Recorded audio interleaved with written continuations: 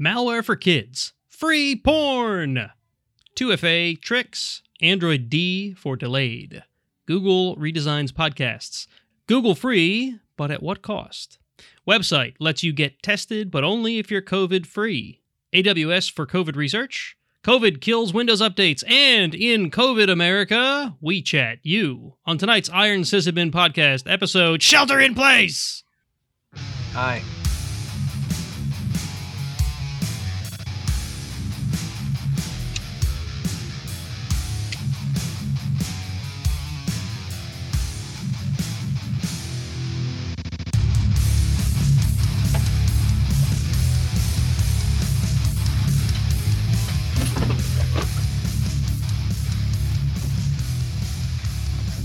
News, ops, and a little bit of paranoia.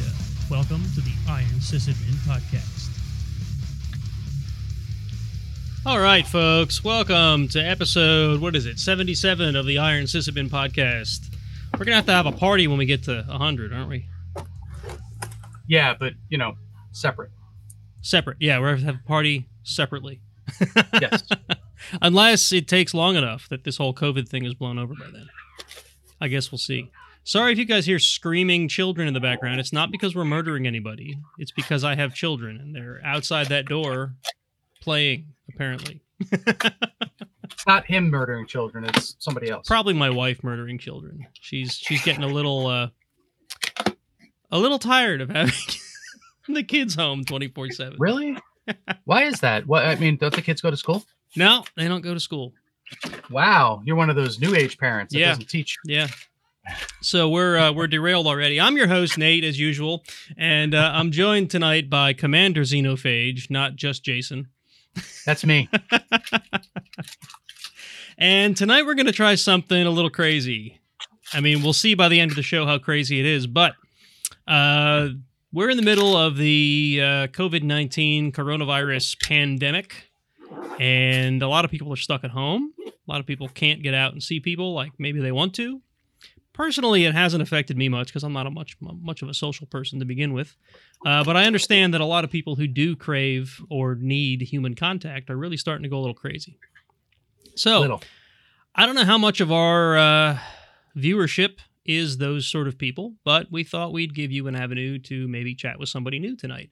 So in a few minutes, what I'm going to do is, if you are one of our patrons, over on Patreon, you will find a patrons-only post, which I will publish in just a moment, that will give you the direct join link to get into this stream, the same stream that Jason and I are on right now, and you'll be able to chat with us. And then later on in the show, I don't know exactly how long, we'll just kind of play this by ear, I'm going to publish the same link in our Slack workspace. And then anybody who's in our Slack workspace, who maybe is not a patron, but has gone that extra mile or whatever across the digital interwebs to join our Slack workspace and chat with us directly, will then be able to join our stream. And then for the last phase of this insanity, depending on how the first two phases have gone, I'm going to share the link a little more publicly via our Facebook and Twitter pages. And then anybody who follows us on Facebook or Twitter will be able to join the show. So if you're watching the stream and you want to know how to join, I don't know if anybody's watching yet, but if you want to know how to join, you should, at the very least, head on over to Facebook and or Twitter and find our shows, or find our show page, Iron Sysadmin Podcast, and either follow it or like it or whatever on Facebook, or follow us on Twitter, and you'll be able to get that link, and along with other updates that come from the show, just, sort of generally. So, I thought what we would do is, once we get to the news section of the show is when I'm going to open up those links. So first, I thought Jason and I would Commander Xenophage and I would cover the usual sort of the stuff we normally cover in between the main topic and the news, which are things like announcements and reviews and whatever. So, as usual in our announcements, the first thing we have to talk about is our Patreon update. And it hasn't really changed from last time we recorded. We've got the same 12 patrons. I'm not going to go through and read all of them because Maybe somebody's just itching to join, and I don't want to waste too much time. But if you like the show, head on over to Patreon, patreon.com/IronSysAdmin, and you can support us that way, which is pretty cool. The next update I have, or the next announcement I've got, is I mentioned last time around that Red Hat Summit was going to be a virtual event this year, and it was going to be open to anybody who wants to register. And but that registration link was not yet public. Now the registration link is public, and you can find it on redhat.com/summit, where you'd find all of your normal Summit information. Anybody who's been to Summit knows that there's also like training courses and whatnot. Not like, maybe training isn't the, I think they call it Taste of Training. I forget what they call it. Anyway, there's like labs. You can sit down and actually get your hands on certain products. They're going to, from what I've heard, they're going to try to actually do that online as well. So you may have a chance to get your hands on some products that maybe you you don't already have access to, and that can be cool. However, as you might guess, that is a little more resource intensive on the infrastructure that's going to be running the conference. So that's just like in person, how there's only so many desks you can sit at. That's going to be limited admittance. So that'll be a thing that people who are registered for the virtual event will get notified of once it's available, that you can go register for these things. Just like if you were registered for Summit, same deal. If you were registered for the normal event Summit, you would have gotten a notification about what labs and whatnot were available, and you'd have to register for them. So same deal, it's just now it's all virtual. Gee, Nate, if I wanted to register, how would I do such a thing? I already said that, man. You were too busy putting hard drives in your Synology NAS. Well, you didn't give a link or anything. You go to redhat.com/summit. I said that. Oh, I guess I am not paying attention. Somebody is not multitasking like he normally does. It's been a long day. In case you guys haven't heard, everything else is canceled or delayed. Everything. Anything that you thought you might be going to anytime in the next 2 to 3 to 5 months is probably canceled or delayed. That's our next announcement. Speaking of canceled or delayed, it looks like you have an announcement related to another conference we always talk about. Yeah, so if you're planning on being in Philly tomorrow for Whopper Summit, you may want to halt those plans rapidly. That'll be disappointing. You should have gotten notified, should have already been aware of this. This went out a while ago. Hopefully you've taken care of your hotel room. The hotel's been really awesome in helping us move things. Currently, the plan is to do the conference at the end of September. I forget the dates off the top of my head. But that, of course, is pending whether or not the world has ended by then. So that's a thing that's going on. In lieu of that, however, last weekend, I think it was last weekend, Whopper Summit did a stream, a live stream, with El Cantaro and Russ and Clay and the whole gang, where they did live builds. So like almost like a maker stream, where El Cantaro built all sorts of crazy stuff and Russ was building crazy stuff and everybody was asking questions and etc. So there's going to be another one this weekend, Saturday, I believe. And as soon as we get the link, we'll post it either in the show or in the Slack, probably tweet it out on the account. So that's going on. Cool. That's pretty cool. B-Sides, which is supposed to be November, is still on at the moment, although we're watching things very closely and we'll make a call long before then whether or not we're going to have it. It's crazy that you have to wonder about something as far away as November, but this stuff has all been changing day by day. I mean, I'd like to think that by November this is all under control, but it's going to depend a lot on what happens. So It will depend a lot on whether people are immune to the virus after they've had it once, whether it mutates, whether it's seasonal, because come September, October, this may spin up again. Yeah. So, I mean, wouldn't we know from the events of China and other countries that have much larger outbreaks whether people are immune after they've recovered? Yeah, but it's too early to tell right now. Oh, okay. So, we may be able to get information on short-term immunity, whether, hey, I had the virus yesterday and I'm cured, but you know, and I've been exposed to it. Did I get it again? But like the flu, if you get the flu this year, and the same strain of the flu comes out next year, your immunity wanes over the year, and you can get it again. Oh, I didn't know that. This is So, why I work in so IT and not in medical, because, yeah. So the evidence thus far, from what I understand, not a virologist, not a medical professional, etc., is that you do not get an immunity to this. And the strongest evidence of that, I believe, is that um, pretty much everyone in the world has had a coronavirus or multiple coronaviruses before, because coronavirus is one of the causes of the common cold. Hmm. And well, we keep getting those over and over again. So it's possible that it's not going to be. Now, if that's the case, you know, it's going to be another flu vaccine type situation where we just get inoculated constantly. yeah, assuming they come up with a vaccine. Yeah, I have confidence that they'll have a vaccine, but you know, it's 12 to 18 months before that's going to be viable. So. Yeah, I mean, I've heard from a few places that there's supposedly already a possible vaccine in testing. Are you saying the testing takes that long? Yeah, so phase 1 testing is I don't remember exactly what the time period is. It's pretty short, but phase 1 is basically let's put it in a bunch of healthy people and see if it kills them. That's a good first test. Yes. I'm being facetious. It's been tested, and they have relatively high confidence that it's not going to cause any major side effects that would kill something. But they need to test to make sure that when they have the vaccine in them, they create the antibodies to the virus.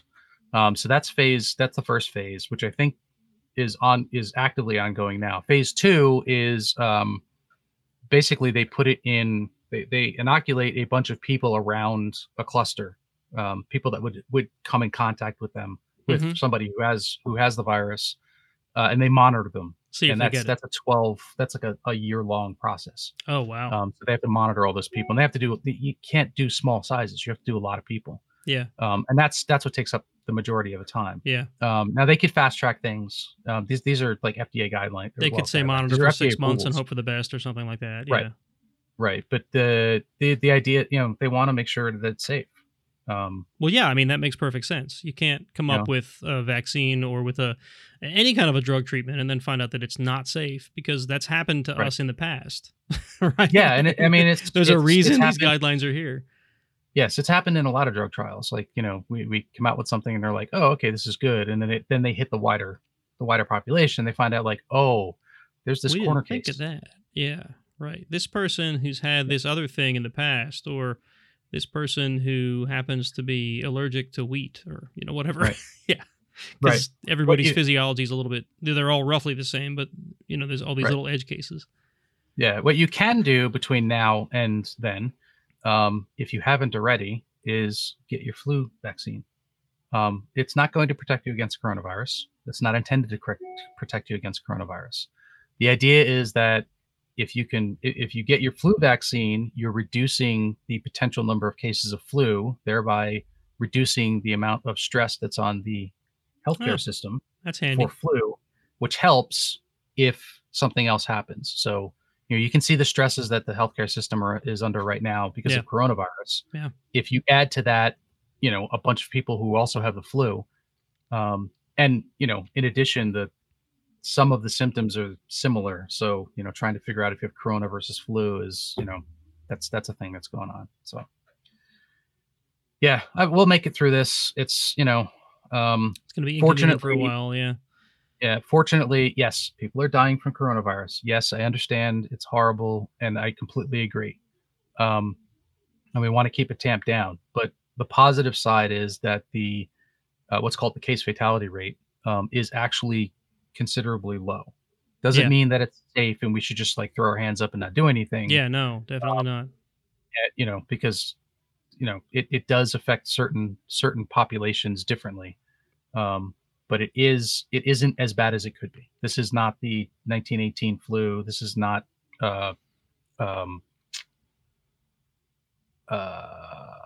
whatever it was, I can't think now. So this isn't as bad as it could be. This Right. isn't the bubonic plague. This isn't this isn't smallpox. It's Right. Right. it So is not as deadly, but it is still a problem. the numbers appear to show that fatality rates in the U.S. here are much lower than they were in other countries. Well, it's hard to compare because we don't have as many cases yet. But Well, so two things. One, case fatality rate is literally the calculation is the number of cases that we have confirmed, and the number of deaths of confirmed people who had those cases, right? Yeah. Divide it out, you get a case fatality rate. Yay. So the case fatality rate that you see today is actually, in theory, much higher than what it actually would be if we knew everybody who was infected. Right. Right. It's just that's how this works. Yeah. As far as why it's lower here in the U.S. versus other places, there's a lot of theories about that. My personal opinion is that it has to do with the healthcare system. It has to do with we have a robust healthcare system as compared to. I've heard that, but from more than one person on both sides of the political fence and in many walks of life. A lot of people have said the same thing, that the healthcare system in the U.S. is simply able to handle this a little better than the healthcare systems in China and Italy were. It's also moved a bit slower than it has in other places, right? Yeah. So Italy's, I don't know the numbers, but I suspect that Italy's case fatality rate is much higher. But Italy got just absolutely slammed. Oh, yeah. It overran Italy very rapidly. And a lot of that has to do with the reaction to it. Yeah. And we've got some areas in the U.S. that are like that. Get the hell off the beach, please. Stop congregating in large groups. If you're going to be stupid, you're going to end up getting sick. And that's wonderful that you're young and you're in great shape. And if you get it, you're going to be fine. But when you go home to mom and dad, or you go home to see your grandparents, you're literally risking their lives. Yeah. Not to mention, friends that you may have that have compromised immune systems that you don't know about. The number of people that I didn't realize had issues like that have been popping out of the woodwork left and right. I mean, there's a lot of people, they don't talk about that stuff. Mm-hmm. A lot of times they don't have to, Yeah. But some people like to keep it. Yeah. You won't know if your coworker has immune system problems because it's not exactly a thing you chat about around the water cooler. Sure, you might, because you have those people who like to share that sort of information, whether it's for their own good or just to make conversation, and they're not embarrassed or whatever, But there's a lot of people around you. I'm sure you never have that conversation. So yeah, definitely.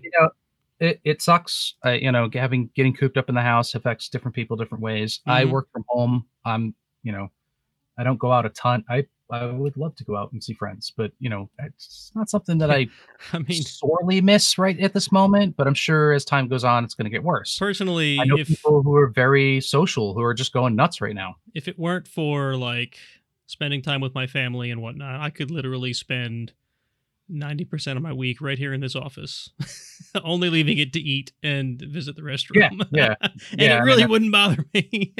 a lot of folks like us are like that. Yeah. But I've seen a lot of friends who are clear introverts who are just climbing the walls. They're like, I can't leave. Like, it would be irresponsible, and I don't want to put anybody at risk. But and I'm used to being an introvert, but I do want to go out once in a while. Yeah, no, I do like leaving the house, but so far, it's not like you can't leave your house. At least not in our area, right? There are some places in the U.S. that are like that, but yeah, the good news is that in most places, and I believe this actually includes some of the shelter-in-place locations as well, but check whatever your local area is. They actually encourage you, you don't have to be cooped up in your house. Go outside. You can hang out on your lawn, right? Yeah. It's don't gather. It's don't make these big groups of people where you can spread the virus. Yeah, we've been taking the kids out for walks and stuff, and as long as we might go for a walk and not see a soul because it's just the sort of neighborhood we're in. Right. You can talk to your buddy over the hedge. That's okay. Just, don't exchange fluids and don't cough on them. Don't spit on your buddy over the hedge. Yeah. And there's lots of stupid coming out. There was a lady. I don't know if you saw this article. There was a lady. Is this the one in the supermarket? Yeah, the lady went to a supermarket and announced that she had COVID and she was going to infect everybody and started coughing all over Yeah. the food. She intentionally coughed all over like the Um, produce or whatever. Yeah, it's like, why my in the hell would you do that? I haven't seen the article, but I think my wife saw it. My son mentioned another one where somebody went in and licked a whole bunch of like food or something. Yeah. Um, and same idea. Like he apparently it was done as it's not one of those YouTube prank things, but Well, that was went in going and licked around a bunch of before food. this. There was this craze where people were going out to the supermarket and opening up those little containers of ice cream and licking the ice cream and putting it back to. Yep. It's So like, why? he has been arrested and allegedly been charged with terrorism. Good. I mean, well, maybe I don't know if I'd want to call him a terrorist, but yeah, Well, like that's a tough word. yeah, it's don't be stupid. I mean, people are Like being dumb. I'm on board with the arrested, right? But terrorist Yeah, seems like a absolutely. step too far. Even if COVID wasn't going on, I Yeah. mean, you should be arrested. Yes, for you that. should be That's arrested for that. Yeah. just nonsense. On the positive side of things, there are positive things that are coming out of it. So my son has been working on a couple different initiatives. One is to help local businesses, start getting onto the internet, being able to sell their stuff on the internet, and try to stay open. I mean, we live in a tourist town, so Yeah, right. closed is killing everything. Yes. And another one of the initiatives is he's got the 3D printer, loves playing with it, designing things.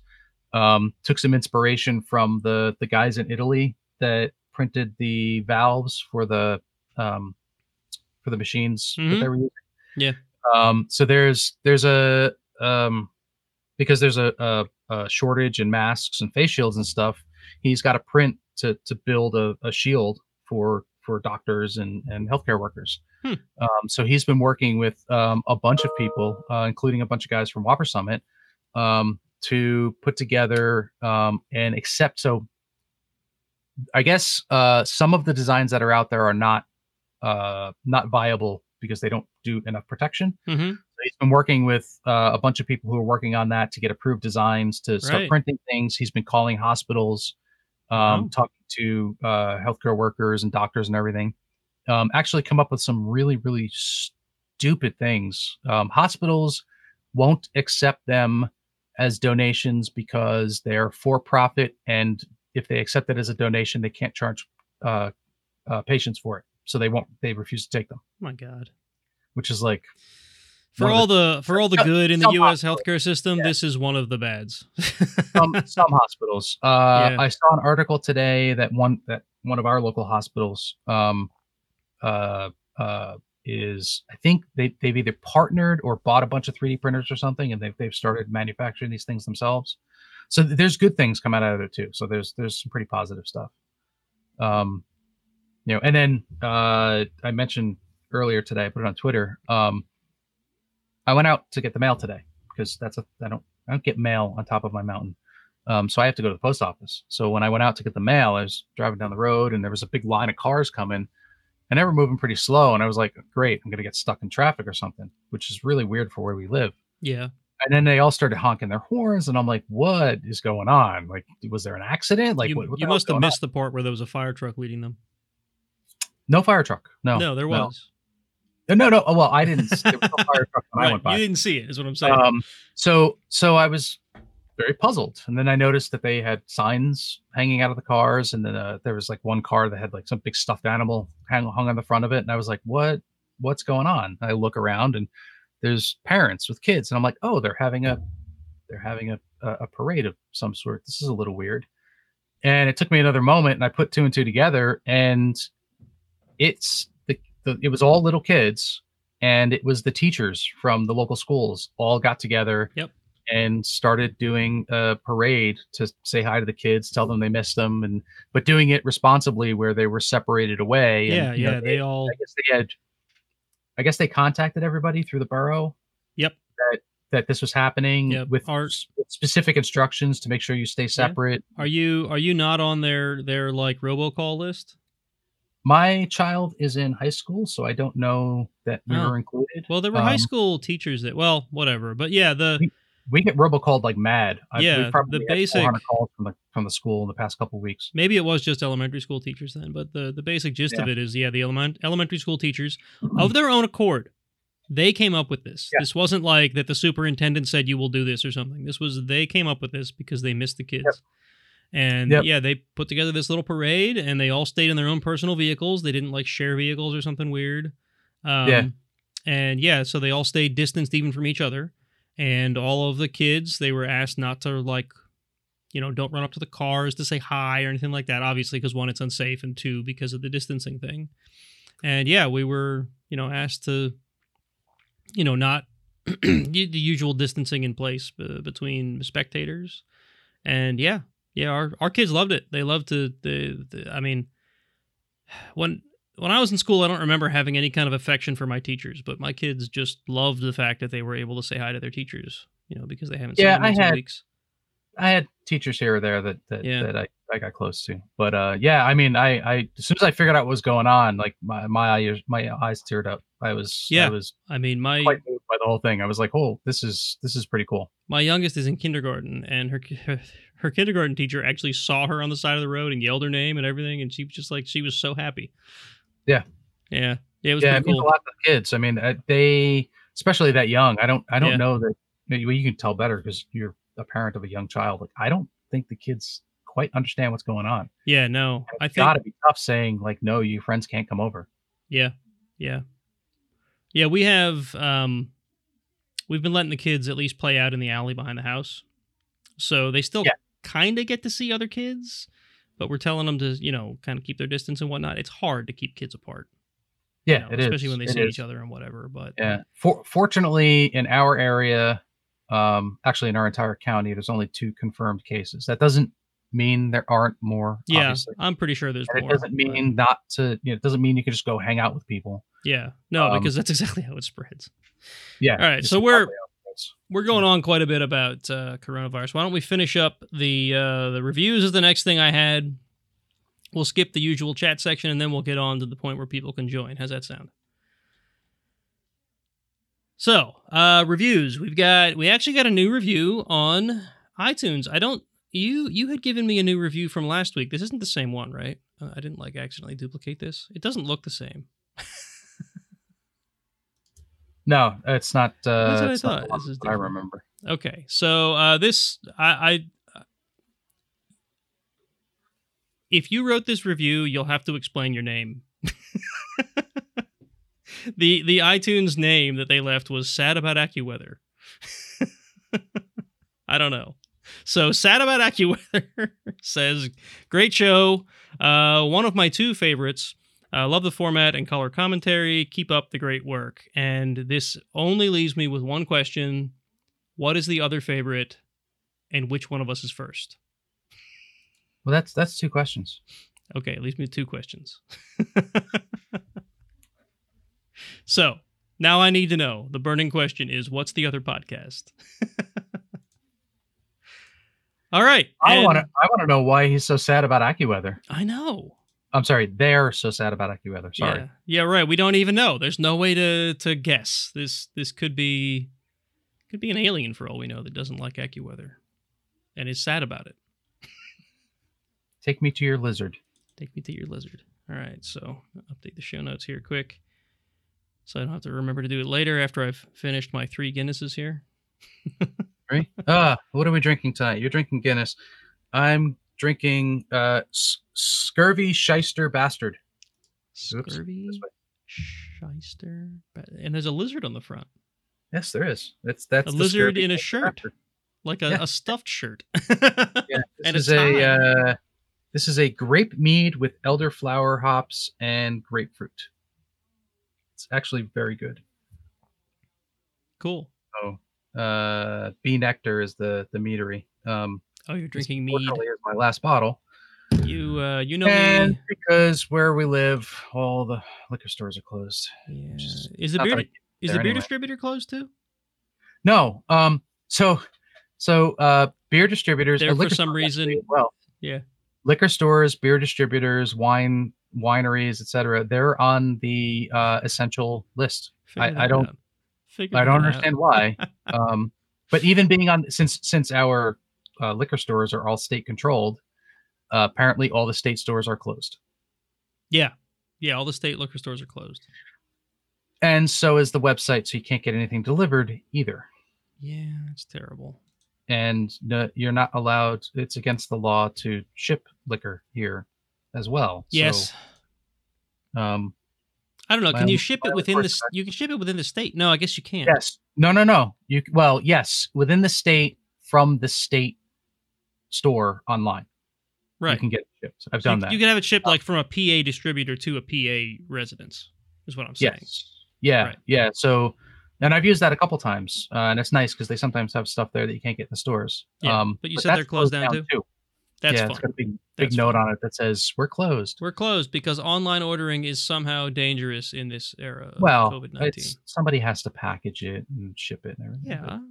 Yeah. Yeah. All right. So my only course of action is to go to New Jersey, and I don't know if I want to go to New Jersey. So I wouldn't go to New Jersey. It's a silly place. It is. Even in normal times, it's a silly place. All right. So I think we're ready to transition. Kabam. Push the purple button.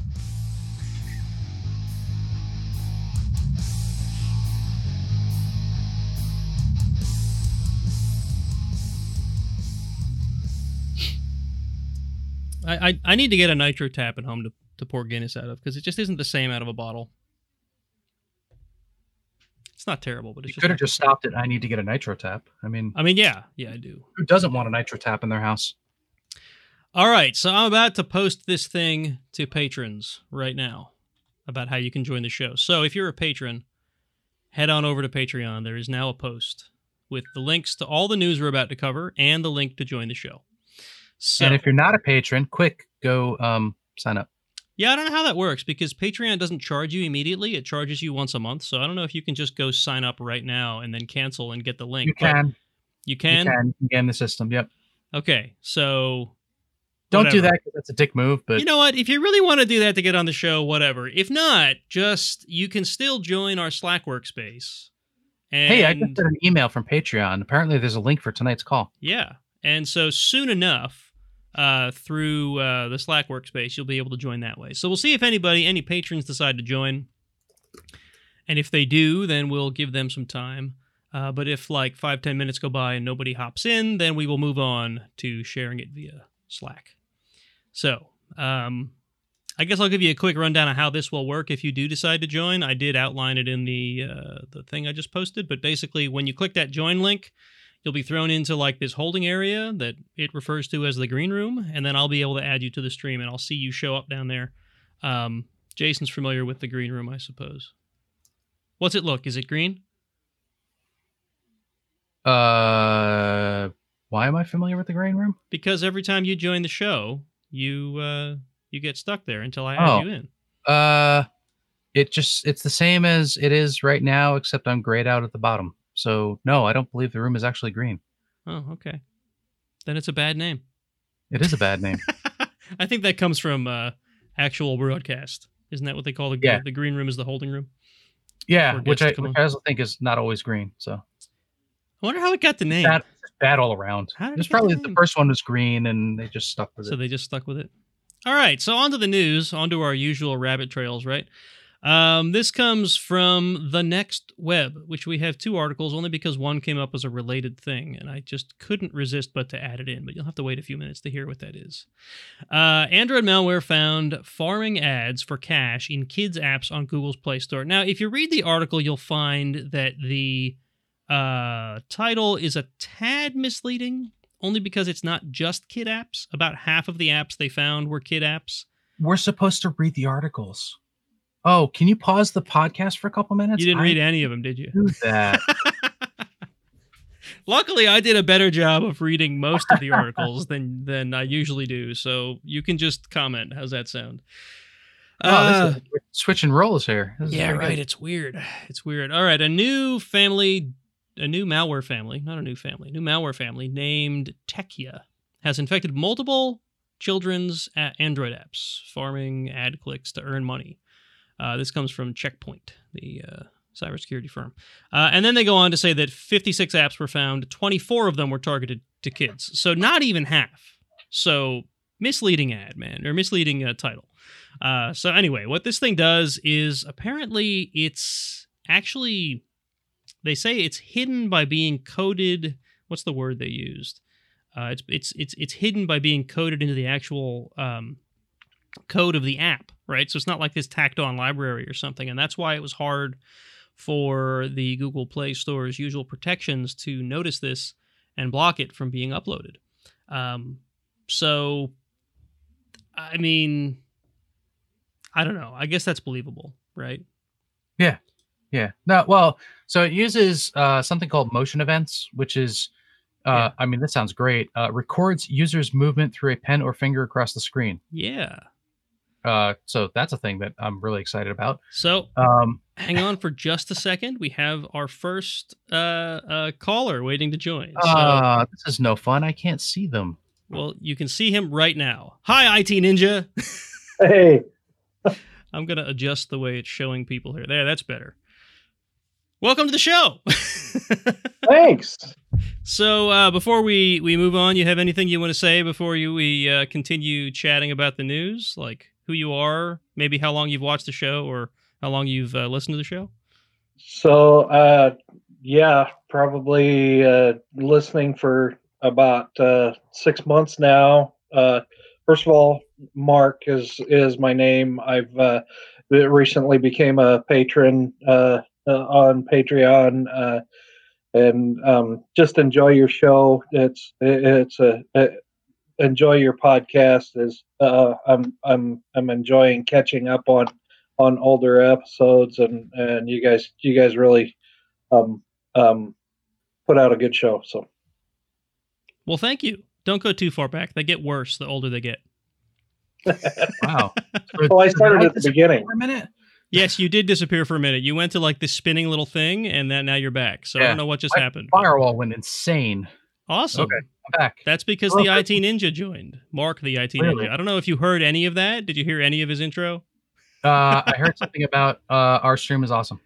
That's awesome. Yeah. I heard the very last bit of that. Anyway, he's been listening for 6 months, and he went back to some of the older shows, and I warned him that way is fraught with peril. Yeah, well, you know. Well, thank you for being a patron. We're, I don't know how much you heard before you joined, but we're talking about this article from the Next Web about malware in some Android apps targeting about half of the apps targeting kids. So, where was I? I think you were, Jason, you were talking about the method in which they were using to track folks using motion event. Yep, so motion event, and it's generating clicks. The question I have about this is, like, you know, most people think of malware and they're like, oh no, they're stealing stuff from me. This looks like it's literally just clicking on ads. So it's not actually harming users at all. Yeah, well, I mean, you'd call that annoying, and depending on what it clicks on, right?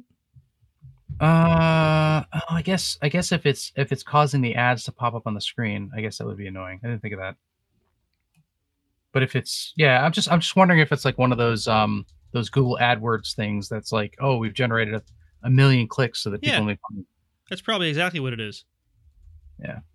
Yeah, but that doesn't necessarily cause anything on the user end. That's it's web, but that's sometimes done in like hidden browsers or hidden iframes so that the user doesn't see anything and it just generates it. Yeah. Well, I mean... Anyway, it's bad and down with malware. Yeah, I'd still call it malware. I mean, there's been a lot of malware over the years that is still malware. It's still bad. It's still shady. It's still criminal, if you want to call it that. That hasn't really hurt people, right? It's just generated ad traffic, or it's, whatever. Mined bitcoins. Oh, we're not going on to that topic. Mining bitcoins? No, we're staying away from that. No. Is that a sore topic for you? No, God, you're gonna make me down this hole. Have you seen anything about the proposed bailout for this whole Corona thing? Not in a few days.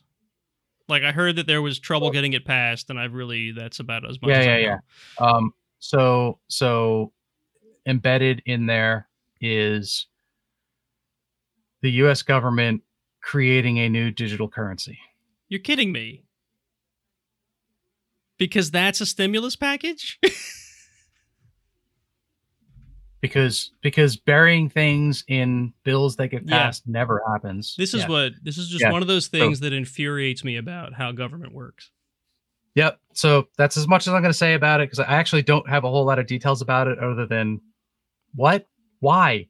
I mean, honestly, moving to a new currency probably wouldn't be a terrible thing. Now is not a great time to push that subject.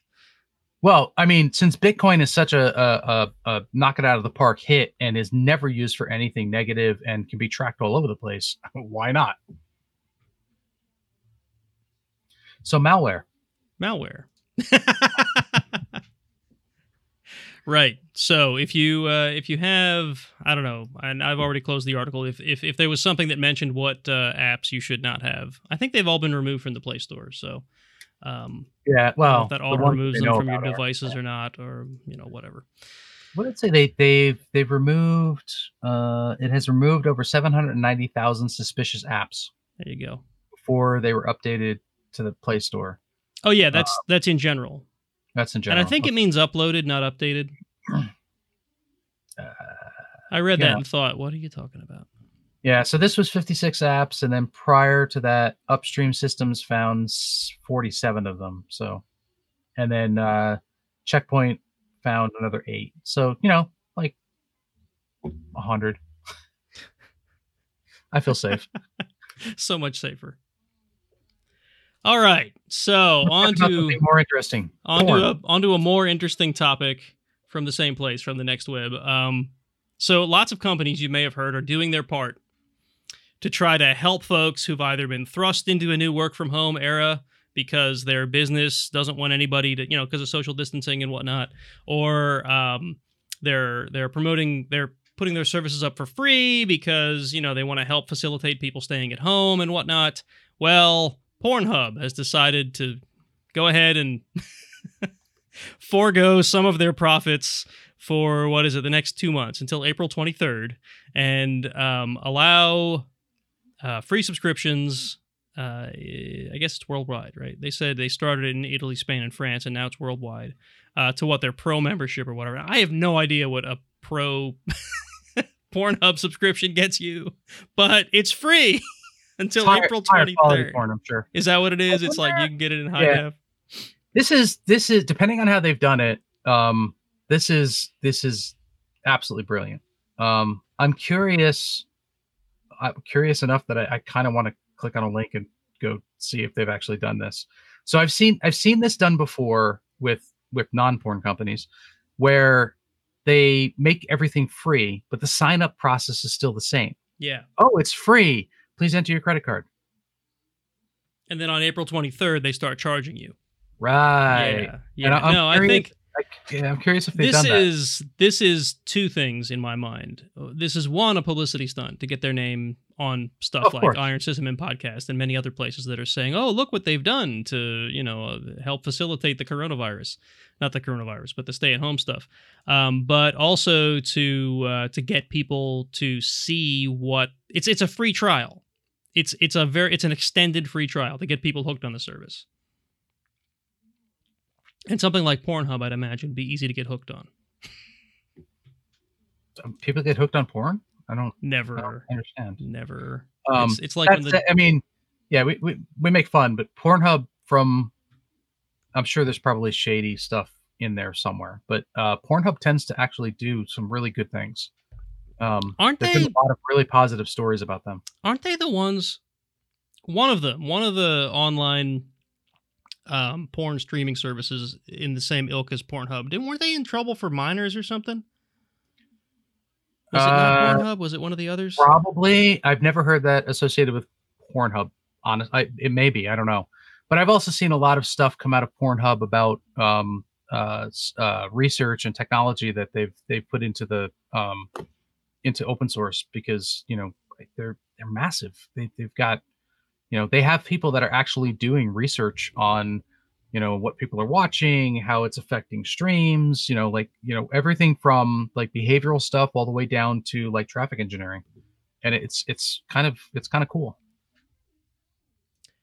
Yeah, I mean, I just like, in fact, I think we've talked about this on the show before. I've heard good things news-wise out of, related to Pornhub. So, yeah. I see Mark has a dog, and the dog wants to be on the show. Yep, she needs attention. That's why my door gets closed when we start the show, and my kids still sometimes open it up and come in and visit. Did you just equate your kid to a dog? No, but it also keeps the dogs out, and when they open the door, the dogs can also rush in. So when dogs rush in, isn't that a song? You have Russian dogs? Maybe. Don't you worry about them hacking into your stuff? No, they keep propagating fake news though. Oh, wonderful. On the internet, no one knows you're a Russian dog. Uh-huh. All right. Speaking of the internet, I don't know. We talk about the internet on this show? Speaking of, I don't know. Let's see. This is more Android. I guess it's malware. Yeah, it's malware. This comes from ZDNet, maybe a more reputable place than the last place we were talking about. TrickBot now pushes Android app for bypassing two-factor authentication on banking accounts. So this is apparently a piece of Android malware that can ride on your phone there, and what they say. There was an app that embeds this. Likely a phony app. It's listed as Avast's mobile antivirus. So if you have Avast's mobile antivirus on your phone, you better look again and make sure it's the actual one, if they even make one. And it includes this malware that can intercept two-factor authentication on certain banking apps or certain banking websites, I think they said. It's somehow worms its way into Chrome on your Android device. And then it can actually intercept your two-factor. I assume it scrapes your username and password when you try to log in, and then it sends your two-factor code over to a third party somewhere, maybe in Russia. I don't know. That'll tie into your Russian comment. Awesome. And awesome. then I knew it was in there somewhere. Then they can log into your bank account, which is generally a bad thing. Yep. So. Yeah. So this is an SMS scraper. Does it do anything else? Does it do? Well, I mean, it must. Where was that? It must also get the SMS, login. Yeah, SMS and push. So what it's doing is it's a shim. Yeah, so you give it permission. I'm sure it has to ask.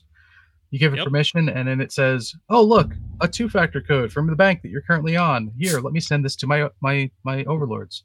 I mean, it must scrape the login information somehow too, though. Otherwise, probably just the two-factor code would be kind of useless, right? That's the whole point.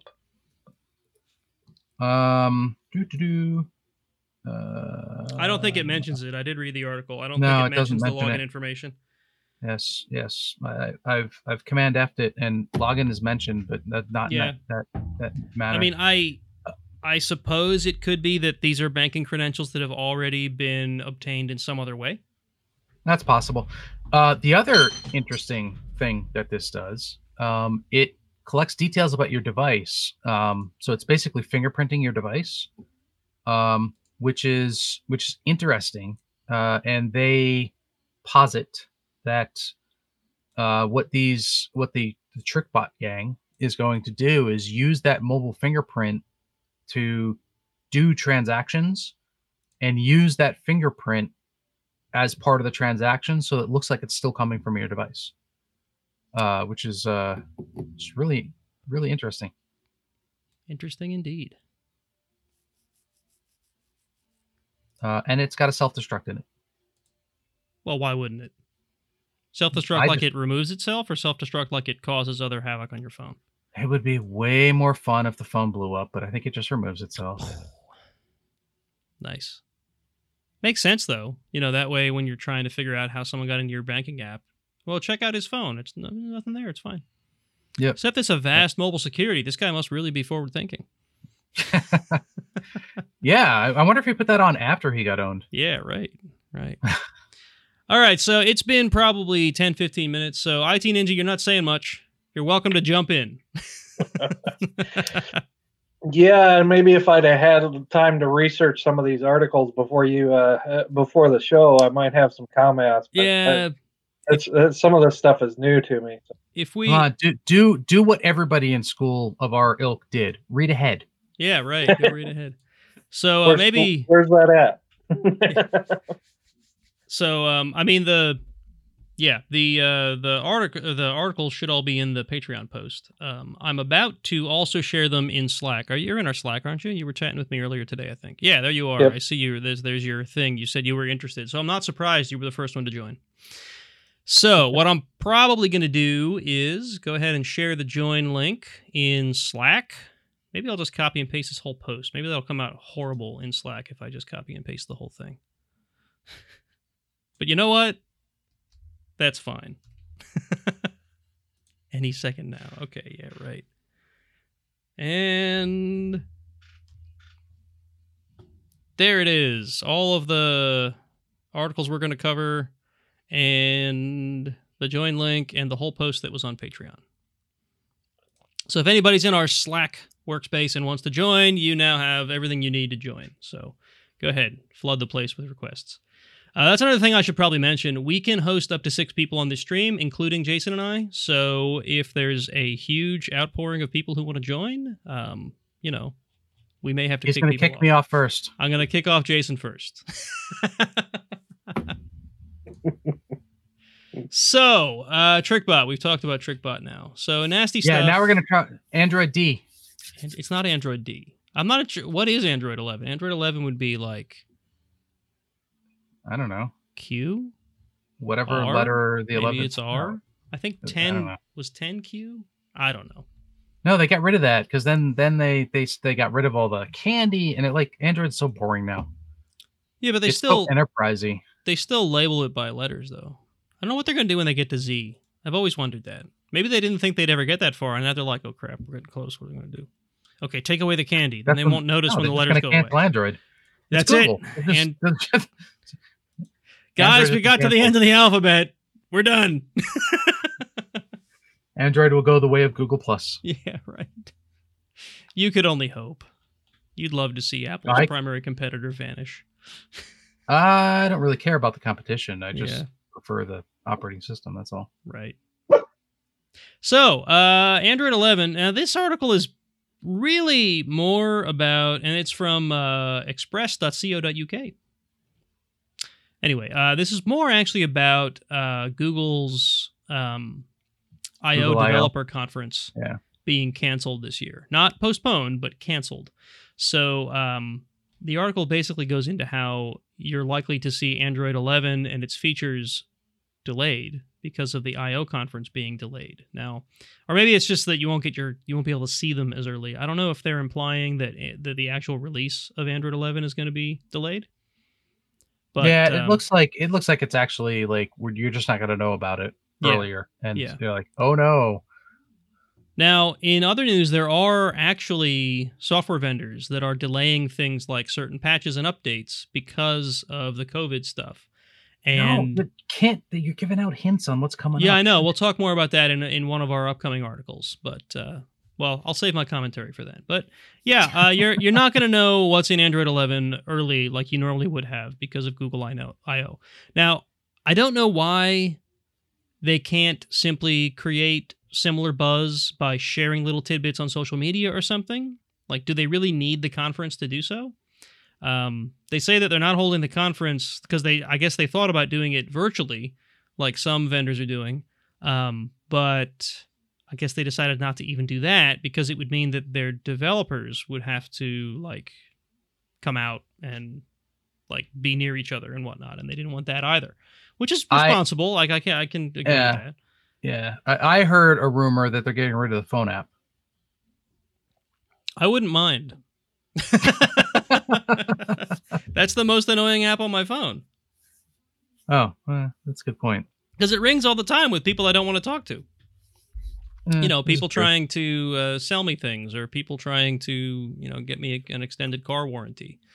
Or have you gotten any calls, since you're here in PA as well, have you gotten any calls about there's a scam going around? I think it's a scam anyway.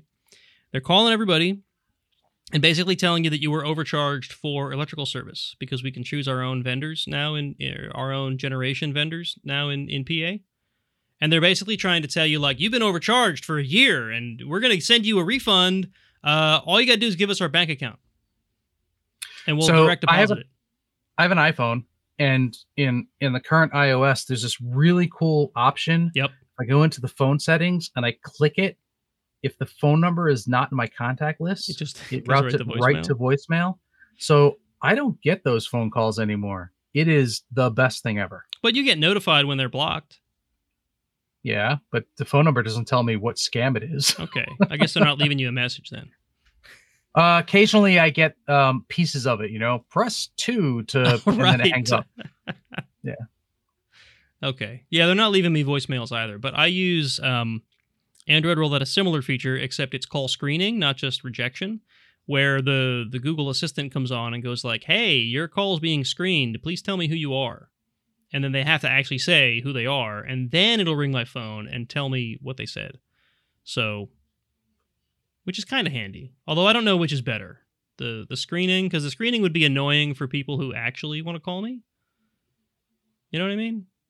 I guess it's better than being outright blocked. Yeah, all I've done is, like, on my phone, if you get my voicemail, it just says, look, I'm either not available or you're not in my contacts. I don't know this number, and if you ever want to hear from me, you're going to leave a voicemail. And if you don't be surprised that I don't call you back. Yeah, right. And that works for me. Now, I understand that this is a horrible feature for, like, salespeople or, people that are doing a lot of business with people that they don't know the numbers. I get Cold that. calling never makes a sale, in my mind. Like if you cold call me, you already have a strike against you. If I pick up the phone and you don't immediately impress me, you've got 2 strikes. 3 strikes, I hang up. 3rd strikes usually comes after about 4 syllables.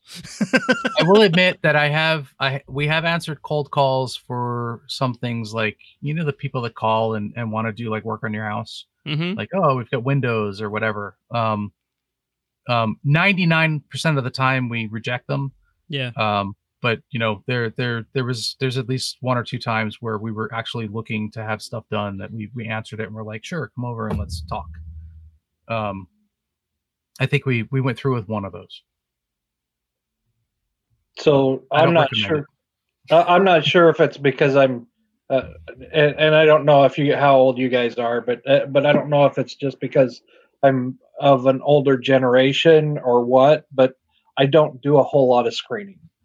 Yeah. And some of it too is I've always used my phone for work. So screening of calls just isn't always the greatest thing. So because that's the way some people at work need to get a hold of me, and every now and then I'll get a call from somebody that a number that I've never seen before, and it'll be for work. I work for a local K-12 school district, so and my cell phone number is it's on my business card. Yeah. But yeah, sometimes I'm getting calls from people that for work purposes, and so I'm always answering the phone, even though I know it's probably just one of those robocalls or something, right? Somebody spamming or whatever. But it's easy enough to just hang up on them if you don't want to talk to them.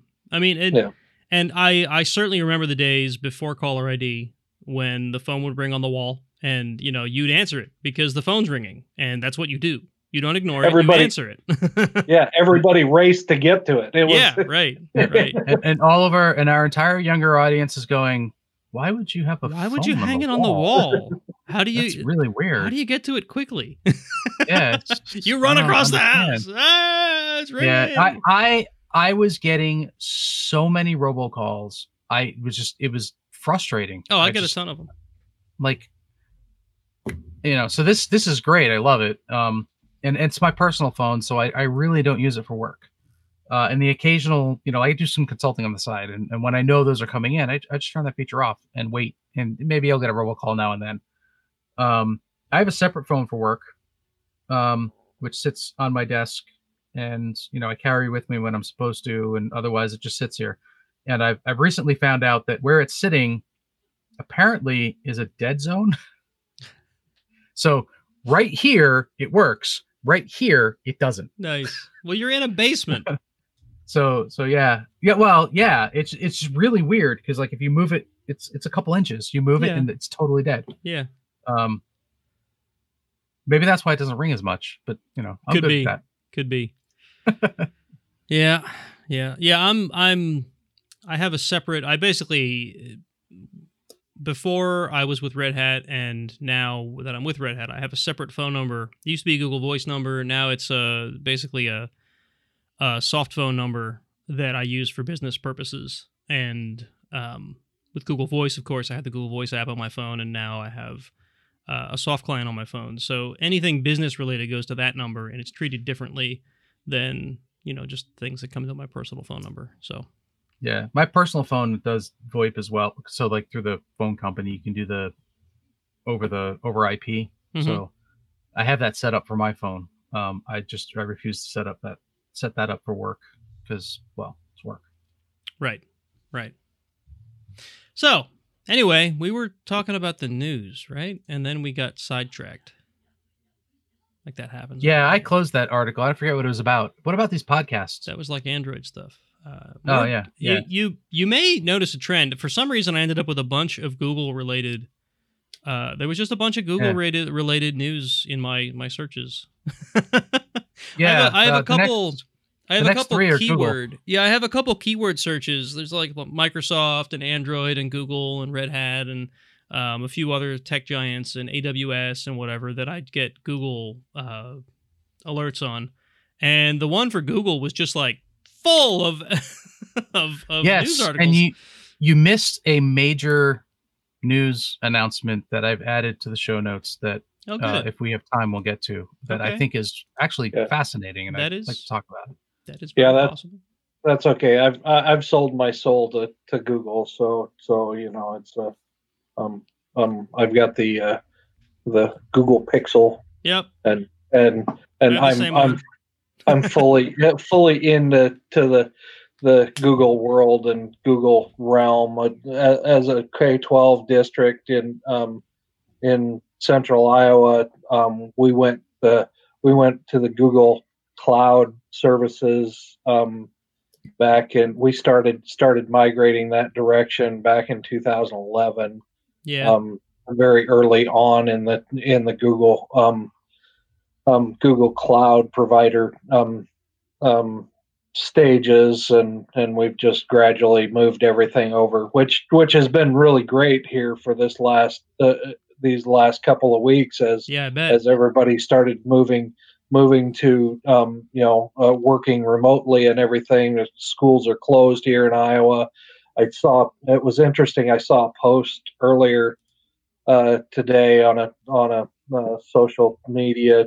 Somebody was asking about how to migrate local files out to the cloud, and I said, "Wow, that's it's great that we did that 3 years ago. Moved all of our files out.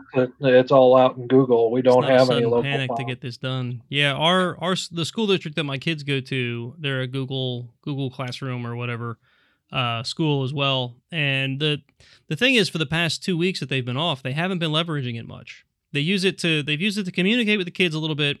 They've made a couple assignments, more or less, to, I think, keep the parents a little more sane. And they've done one or two little video calls, and otherwise nothing. They haven't done anything with them. That's supposed to change in the next 2 weeks, though. Yeah, my understanding of that was that the order from the governor was that everything has to close, period. Mm-hmm. And you can't follow that order and have cyber school. But now that we're a couple weeks down the road, it looks like that's changing. Yeah, it sounds like beginning of April they're going to start doing actual online instruction, which would be cool. Yeah, and then everybody gets to experience, teaching your children from home, which I'm not sure. I'm curious to see what comes out of that. I'm curious to see if everybody goes back to school or if a lot of parents are like, oh. To be completely honest, we've been thinking about homeschooling our older daughter for a while. And it's a big commitment, right? to make that switch, and we've been kind of afraid to do it because she's doing okay in public school, but we think she can do better homeschooled, and we're just not sure. And this will be like a good trial run, I think. So yeah, we see. found we homeschooled two. Did we do all three? At least two of our kids are homeschooled, and what we found was it depends on, first of all, it depends on the homeschool. So the latest time that we had homeschooled, they had this stupid, ridiculous, you must be online for 8 hours a day thing, where they had to be logged in on the site. Yeah. And my son is notorious for finishing things way faster than anybody expects. So he would have all his work for the day finished in like an hour. And then you just sit there and stare at the login page. We just had to make sure that the computer idled for 7 hours. Yeah. Go move the mouse every 15 minutes. And what's interesting is I found I've seen this a couple different places, but there was talk that modern day schools are set up the way they are to take up the time for the full school day, and that actually teaching that level of schooling is much faster. So they design the day to be longer specifically to get kids out of parents' hair. I don't know how true that is, but yeah. Well, I mean, I do know that if you have a child that will sit and do it, they can just zip through this stuff pretty quick. When you think about the way public school is currently set up, or school in general is set up, we have all this money tied up in infrastructure to get the kids to school, to make sure they're safe at school, to make sure that they, get lunch at school and all that stuff, when there's almost no reason for it other than the fact that mommy and daddy have to go to work. Yeah. Right? So solve that problem. Maybe solve that problem by making all the businesses work remote as well, like we have now. Well, that's happening, and like that's another thing is the remote work. I think we talked about this in the last podcast. I'm curious to see how many companies look at how effective work from home is and go, oh, I can save so much money and get so much more throughput out of my employees. This work from home thing is awesome. I don't think the more throughput thing is true for everybody, though. No, it's not. It's not for everybody. Yeah. And hopefully, well, I don't know. I don't want to say hopefully, but I think it'll even out, sort of, so that you've got people that are doing more and some people that are doing less, and it sort of like balances itself. But even with that in play, I think companies are going to find, like, if they're able to do roughly the same thing that they can do with everybody working from home, like, why do we have an office? Yeah, this is good. This is really going to change the way businesses operate. But not all businesses are going to completely go that direction. But yeah, there's going to be, even if it's just a more open work from home policy type of situation, that you need to stay home with your kids this week. Okay, I guess you can. That's all right. You can stay home and work. That kind of thing. I think is going to be changing businesses, and it doesn't matter what business it is. It's just going to change businesses and how they operate with working remotely and having this phase, this thing that we've got to go through, that they have to do it. So. Yeah, and the old excuse of, we're not set up for work from home, that goes right out the window. Yeah. We've the place I work for has been we've been able to work from home for a while, but when this is, in the past week, I guess it's been about a week, maybe 2 weeks since they basically said don't come in. Our VPN services and firewall is tuned. They have tuned the hell out of it, and things are working. So that, there is no excuse anymore. Like, you can work from home and get your job done. Yeah. Yeah. Yeah. Like I said earlier, it's really been no different at all for me. The only difference is the throughput from customers that I have to work with seems lower.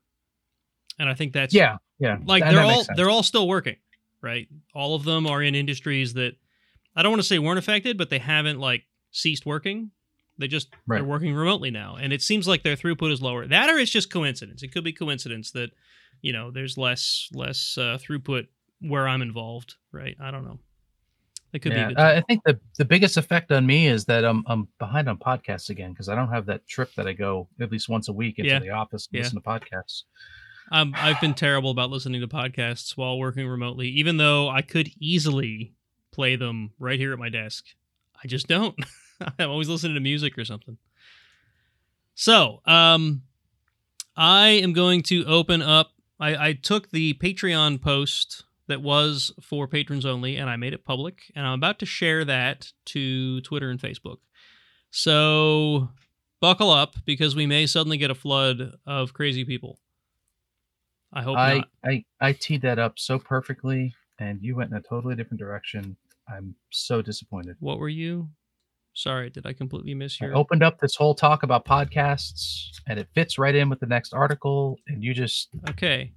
Sorry, should I just take that back then? Hey, we're talking about podcasts? No. No, I'm gonna go ahead and share this thing, and then we'll talk about podcasts. You want to redo your transition? Are you putting it on the tweeters? It's going on the tweeters and the Facebooks. I missed the fail whale. You missed the fail whale? I just want to say that I missed the fail whale. Okay. Do you not know about the fail whale? I might. It's been a while. If I'm thinking of the thing I'm thinking of. Yeah, it's just the Twitter fail whale that would come up whenever something was broken, and they just don't do that anymore, and it's sad. That just came out of... Okay. Just because we said Twitter is what reminded you of that? Yeah, So anyway, back to that very clever transition that Jason came up with from The Verge. Has anybody used Google Podcasts? I didn't know it existed. Me either. So Google, for a long time, has had Google Music, Google Play Music. Most people probably know about that. It's either a free service that you can listen to some music on, or a subscription service that you can listen to like all the music ever produced ever on, right? And it's relatively inexpensive. I use it because I'm in the Google ecosystem, and it's a great way to get music, I think, for people who'd use Google. They extended it not long ago. Well, might be 2-3 years ago now. They extended it to also include podcasts. But it wasn't that good. I thought it wasn't that good because I thought, oh, great, this is integrated. It's an app that's already on my phone. It's integrated, yada, yada, yada. I can maybe this will be great. It'll be cloud synchronized. I assumed, right? What it really was like you could go and find a podcast and listen to individual episodes. It featured a playlist, if I remember correctly, but it was really poorly implemented. You could subscribe to things, but they didn't download to your phone. They had to play while connected to an internet connection, and it was really disappointing. And I used it for like a day, and then it immediately just said, this is terrible, and I went back to the podcast app that I was using. Well, apparently they've... and by the way, in preparation for this article, I went and re-downloaded Google Podcasts and discovered that Iron Sysadmin Podcast has not been updating on Google Podcasts for like a year. No one told us, so apparently nobody was watching. But I'm going to try to fix that now that I know it's broken. And maybe it would be a good idea because Google Podcasts rolls out new design and launches on iOS. So I guess Google Podcasts was not available on iOS because why would it be? Because it was really crap to begin with. But they've apparently redesigned it so that now it does feature a better playlist capability. It does feature downloads. It does feature better... Like, you could subscribe to podcasts on the old one, but it didn't really do much for you except kind of, like, favorite them. So they would show up in, like, a group. I guess you can subscribe in a better way now where you can actually download podcasts and whatnot, and you can make playlists. And it looks better. I literally looked at it for 5 minutes before the show. I haven't even played anything via the new interface or the new app, but it's there. So... my guess is anyone who's listening to podcasts probably already has their favorite app. They've probably already got it set up just the way they want. And this is probably not going to get a lot of use, except maybe for like a new Android user who's looking for a podcast app and realizes that it's already there. You know, like if I'm switching from Apple and I used to use iTunes and I come into Google, I may just open up Google Podcasts, right, and use it. But I think anyone who's already set in their ways, they're just going to ignore this. I used Downcast for the longest time. Yeah. And I had it on my phone and I had it on my desktop. And I still think Downcast is an awesome app. I love it. But there's, you know, for all of its great things, there's a bunch of bugs and weird things that happen in the app that just over time I just got tired of dealing with. And I gave Apple Podcasts a chance again recently, a month or two ago. And Apple has like really, really amped up their podcast app, and I'm really impressed with it. Keeps things in sync, and I've just been using that ever since. You know, and this is I paid for Downcast, you know, twice, once for the desktop and once for the app.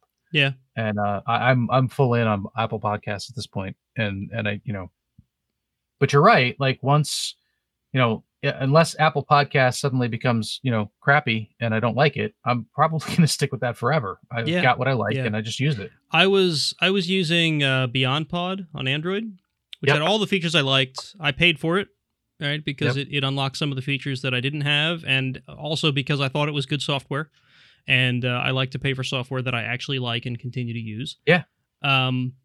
And a feature broke, casting, I think. So anybody with an Android device may know what casting is, where if you have a Chromecast or a Google Home device, a speaker or whatever, you can cast to that thing, right? So you're not just listening on your internal speaker on your phone. Yes, you can cast just like you're fishing.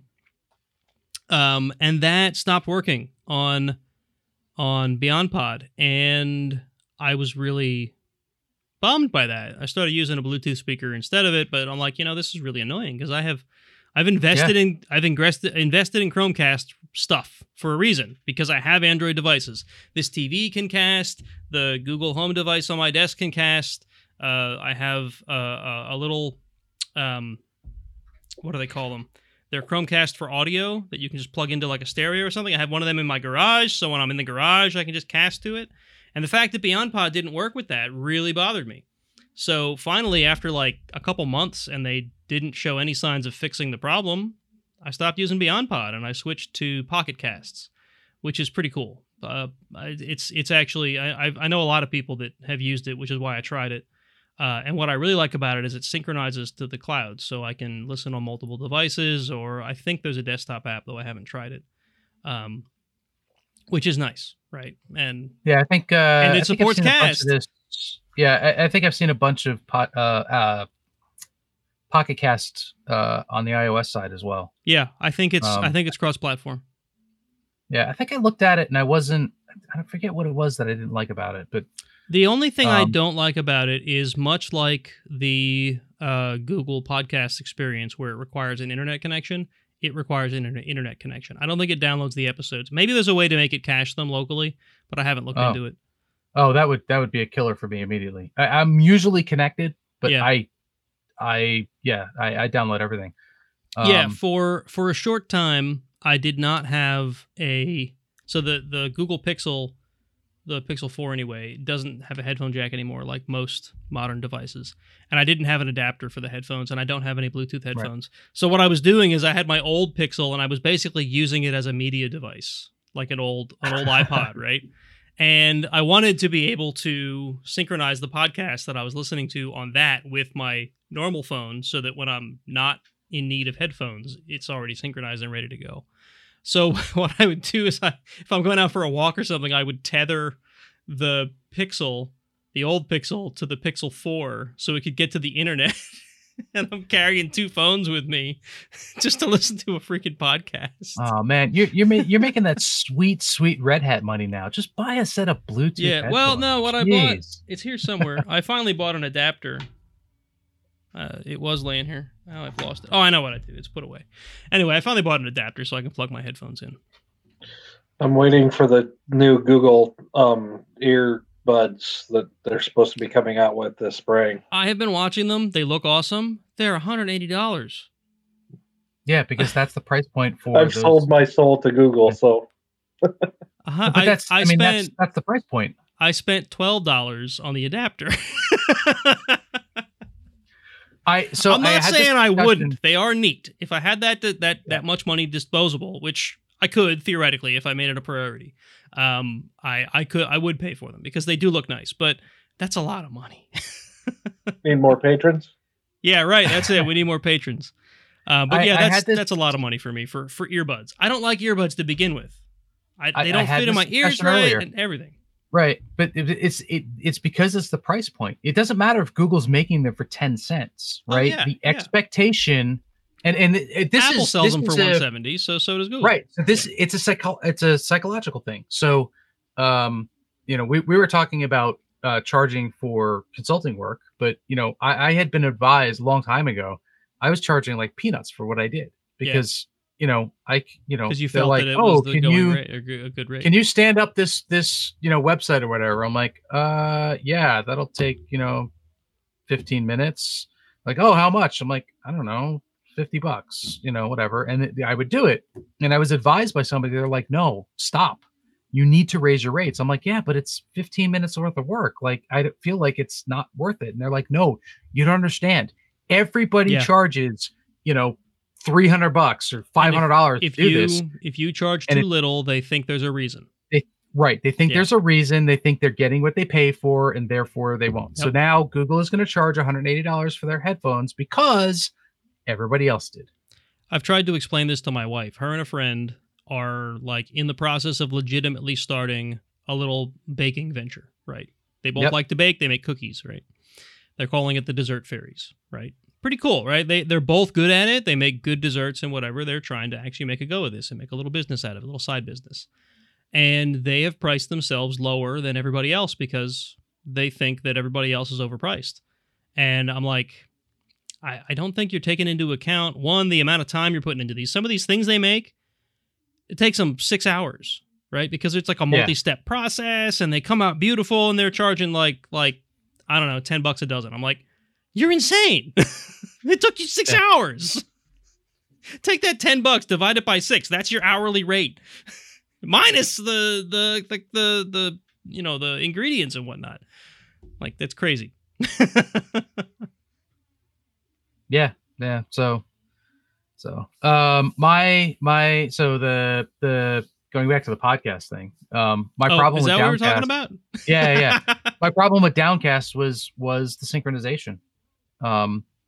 So there was like a weird visual artifact thing where sometimes the scrolling and stuff got all screwed up, but I can live with that. But I would go on a drive, listen to a bunch of podcasts, come back, I would make sure that the sync was turned on and everything. Yeah. And I get back and all the podcasts are still there at the, on my desktop, and it was all wrong. I was like, reset it like a dozen times. And I was like, oh, I'm done.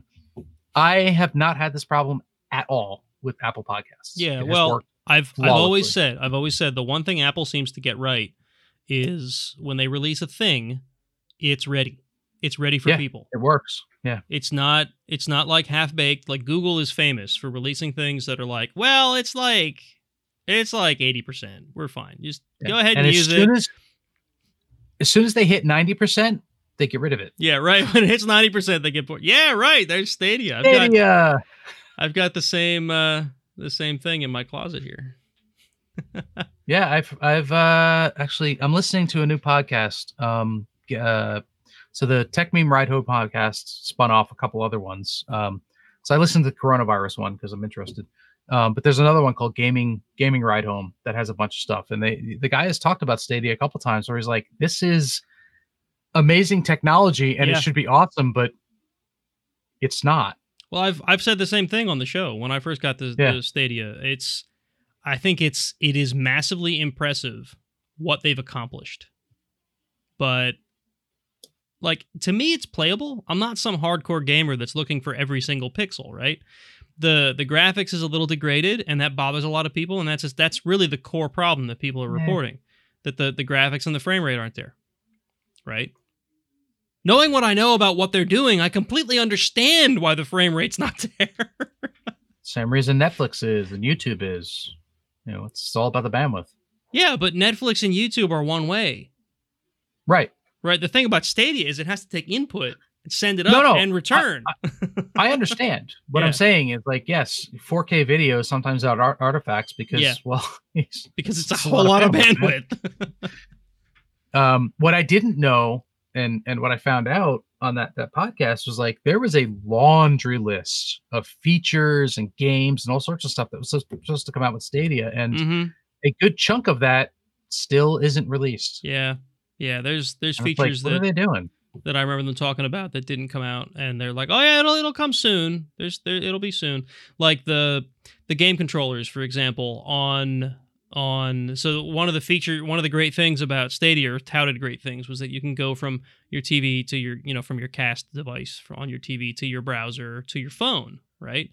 Well, the experience on the Chromecast to the TV is wireless. You literally just pick up the controller, you hit a button, you turn on the TV, and you're gaming. Right. Well, on your PC, it's like I have to cable in via USB. I have to open Chrome, like all this stuff. Right. And some of that's understandable. But the fact that there's no wireless, like, did they not think of that? The wireless controllers can't wireless to the USB. PC? Really? Got to plug in USB. Now, the other thing that I do like about the controllers, though, is when you plug them in USB, they're recognized just like any other controller, and you can use them for any game you want. Yeah, doesn't have to be Stadia. But I mean, I've never owned a game controller for a PC that I like, and I do like these controllers. They're nice and they're comfortable. But the thing that really gets me, you can game on this thing, also cabled, not wireless. Wait, what? You can. What the hell are they thinking? You can't you are can't the controllers play it, not Bluetooth? You can't play it via the screen. You have to have the controller. Right? Yeah. And the controller has to be physically cabled into the USB-C port. Let's see, Chromecast. So the Wireless. connection. So it's Wi-Fi, right? Wi-Fi. Yeah, Wi-Fi. the controller is Wi-Fi to the See, Chromecast. there's the problem. So your computer and your phone don't have. Oh wait, they do. So yeah, features that are supposed to be coming. I guess they couldn't get them just right before they released. Which is not Google's norm. They're usually like, it's beta. Yeah, right. I know you can't turn left, and the B button only works every third press, but it's beta. Yeah. No, yeah, but the one thing I do like about Stadia is that if you're a Pro member, which costs you like $10 a month or something, I've gotten quite a number of free games out of being a Pro member, right? So now, obviously, they only work with Stadia. So if Google throws up their hands and cancels Stadia, that's a lot of wasted money if you had bought them. That would never. Oh, yeah, right. That would never happen. So anyway, at the rate they're going, this will probably be something that actually sticks around. Could be. I mean, gaming is a place where if they get this right, they could have a market, right? And I do like the general concept, and the games that I've played on it have been certainly playable. I played through an entire Tomb Raider game on it, and I had one or two issues where like the game flaked out. Had a couple. The new Tomb Raider, the new-ish ones. Yeah, the new-ish ones, the ones. Yeah. Well, Tomb Raider. Yeah, the one that was rebranded, like when they when they rebooted the franchise. From there on, yeah, really good game. It was a good game. It was a good game. So anyway, Google Podcasts, that we've talked enough about Google Podcasts and Google products in general. The next one is kind of Google related, but it's more about Huawei. Now, Huawei is a company that I have kind of I want to root for them, but I still remember all the shady things they did a couple years ago, and I really don't like them. A couple years ago, the argument is that they're still doing the shady things. Yeah, I know, and I find it believable because of the shady things we know they did a couple years ago. So anyway, you may have heard, and this is from The Verge as well, by the way. You may have heard that the U.S. and China kind of aren't getting along as far as trade and Huawei are concerned. And there may actually be a blacklist that says that U.S.-based companies cannot deal with certain Chinese companies like Huawei.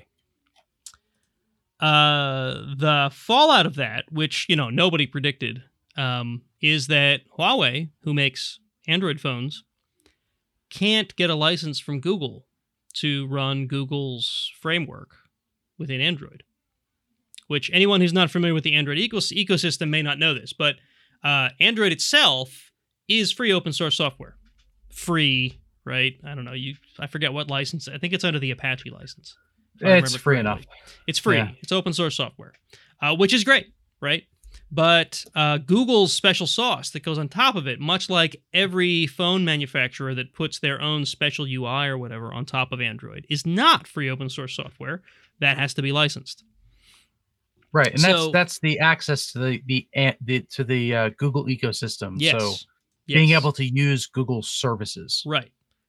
Using a Google phone without Google services gets to be tricky because so many applications are tied into Google's framework because of the Play Store. I mean, tell me about it. The Play Store, right? That is licensed by Google. You cannot run the Play Store on a device that is not licensed by Google. There was a big deal about this several years ago when ROM manufacturers, or not manufacturers, but ROM creators, like CyanogenMod, if you remember CyanogenMod from back in the day, yep.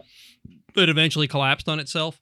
They were releasing their own build of Android. And eventually Google said, all those Google apps you've included, you can't do that unless you get licensed by us. And they were just this little open source like thing at the time. They couldn't afford to be licensed by Google. Right. So basically, whenever you downloaded Cyanogen, you would then go and essentially pirate the the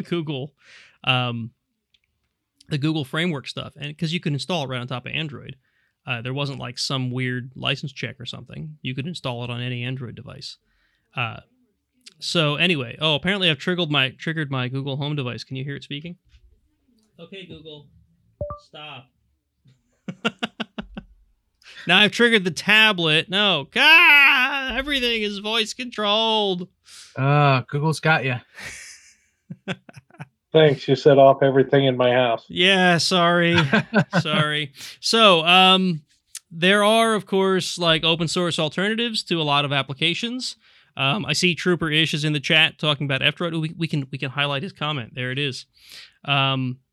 So yes, F-Droid. things like F-Droid. F-Droid is a free, is a marketplace, or not marketplace, a store for actual free open source software on Android.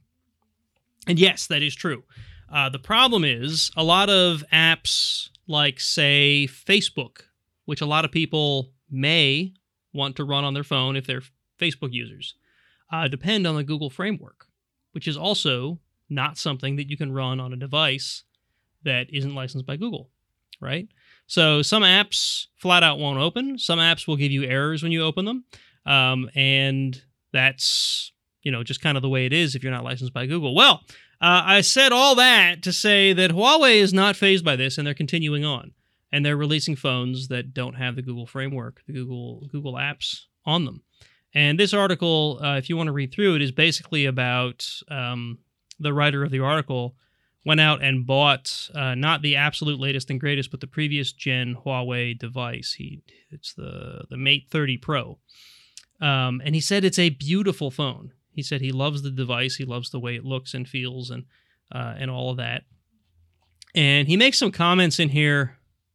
I mean, you look at a picture of this device, and it's like 99% screen. And yet he still makes a comment about the notch at the top and the chin, as he calls it, which is the lower end of the screen. The chin, as he calls it, might be, I don't know, a centimeter deep. I'm not even sure if it's that much. And, I'm going to go. He talks about that like it's a negative. I'm like, what? Yeah. So I'm going to be a little bit brash about this. Go right ahead. Get the fuck over it already. Seriously, this is how phones are, and it's not that bad. I mean, this is actually way less than I see on most phones. He talked about the Pixel 4, which I just woke up my phone. I'm sorry, so now it's binging. He talked about the border at the top and bottom of the Pixel 4 as being like unlivable, and they're tiny. Look at that. It's like he talked about the forehead of the phone being huge because they didn't employ the notch, right? And I don't know. I don't even notice it. But it's never going to stop. We're going to get to a point where the phone is 100% screen Yeah. on both sides and on the edges. And then the complaint's going to be, oh, it's 100% screen, and every time I pick it up, I activate something. Yeah. Well, and that Yes, was the dumbass, problem. This is what you wanted. That was the problem with the first Samsung device that included the Edge, the Samsung S7 Yeah. Edge. Right. One, it was you had to put a case on it. Right. I had one for a little while. You had to put a case on it because that was the exact problem. There was no way to pick it up where you didn't activate the screen. And those edges were really susceptible to damage. You stick it in your pocket or something. The one review I read of it, the guy said he didn't have it 2 days and the edge was cracked. So you had to wrap this beautiful phone in like an OtterBox that added a 1/4 inch to each side of the phone so that when you picked it up and stuff, you didn't activate the screen. And it was a neat feature. Don't get me wrong. It was cool. Like you could use the edge to do certain gestures and like you could have the clock display on there. Like when you had it sitting on your nightstand, the clock would be displayed on the edge on the side, which was kind of nice. Yeah. Yeah, I've seen that. It was neat, but yeah, so almost unlivable. And then the phone had overheating problems, which I just couldn't live with, and I sold it and got a different phone. I'm curious to see what happens with this whole Huawei thing because I suspect, and it's sort of bearing out that this is the case that if it's almost, I get why the U.S. doesn't want the U.S. to work with Huawei. I understand the politics. I understand, I get it. But I think what's ended up happening, because we've seen this before, right? So we've seen this Facebook and Twitter where services end up popping up in China that absolutely, from China, eclipse the rest of the world because China has that many people. Yeah. And I suspect that this is going to happen with Huawei too, where Huawei is going to build a set of services to service anybody with a Huawei phone, and it's just going to eclipse anything that Google has. Well, I mean, the article does say that if you live in China, and I don't know why it's specific to China, if it's just that the Chinese people have accepted the way Huawei does things or whatever, but they said that within the ecosystems in China, Huawei is a very viable device. It's just that outside of China, it feels like it's lacking something. No, there's a lot to do with the government pushing, their own. Yeah. Much like the U.S. does. I mean, the U.S. pushes local stuff as well, but right. China seems to be a little bit more adamant about it. So anyway, if you buy a Huawei device, you're going to be doing it without Google's framework, at least for now. You may have an awesome piece of hardware, but you may not be able to run the Google's. You won't be able to run the Google's, and the apparently there's no decent Maps app. At least that's what I got from the article. Yeah, I mean that depends. I think I forget the name of it now. Oh, OpenStreetMap. Apparently, there's an OpenStreetMap. OpenStreetMap is a maps database similar to like Google and whatever. And apparently, there's a client for Android. The folks on the Linux Voice podcast used to talk about that a lot, and they liked it. But it's no Google Maps. Even they said it was not. It didn't have the same UI as Google Maps. It's usable, but it wasn't like a flat out replacement for Google Maps. Like many open source solutions, right? You take a couple caveats in exchange for the prettiness and shininess of the commercial app. Anyway, I think we can move on. Moving on. Away from Huawei and into... This one's not about Google, is it? No. Yeah, it is. Oh, it is. Google website. It's kind of about Google. Yeah. This is goofy. It is goofy. So, like, the government's involved in this and all kinds of... So there's just all kinds of goofy. It's from GM Today, Greater Milwaukee News and Events. I'm sure you can find this lots of other places. That's the one I happen to run across. So apparently the U.S. government has suggested or asked tech companies to try to attack this problem, and Google has done so. They wanted a way for folks to have better access to coronavirus / COVID-19 testing. So I guess the idea was to put together a website that could send you to a kiosk, which I think is what I got from the article, to go and get tested, right? Right. And basically, but here's the weird part, and it's only weird at face value. When I tell you why, it doesn't sound quite as weird. But I mean, it's still kind of weird. It's very goofy. The website, the Google, it says the Google website. Apparently, it was written by Google, or it's built into Google. I don't know. It asks you if you have any symptoms, and if you don't, it'll send you to a kiosk to go and get tested, which is like the exact opposite of the advice that we've been getting from all of our officials, that if you don't have symptoms, don't bother getting tested because there's a shortage of tests. Well, I guess the kiosks are supposed to solve that problem because they're kiosks. I don't know. But if you do have symptoms and it thinks that you may actually have coronavirus, obviously it can't tell you have coronavirus, but it basically says, don't go to the kiosk to get tested because they're basically not set up to deal with someone who's actually afflicted with something because they're not a hospital. It's a kiosk, right? Instead, they say to seek the help of a medical professional. So, I don't know. It feels like a weird thing to not have a facility to deal with, right?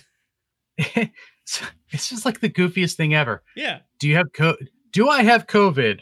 Oh, we're going to check this out for you. Do you have any of these symptoms? Yes. Oh my God, see a doctor. Right. But I wanted to get tested to see. Yeah. How does this help me? Yeah, well, how does it help you? It helps you in that if you're feeling completely healthy, you should go get tested at one of these kiosks. Well, why do I need a website to tell me that? It's so goofy. It's just so stupid. It's just a tad ridiculous. It's so goofy.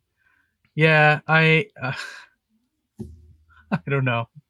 And then like apparently the FAQ on the site is like is the exact opposite. That's like, oh, well, if you have symptoms, you should be included in this. Except that the moment you tell you have the symptoms, it says like, no, go see a doctor.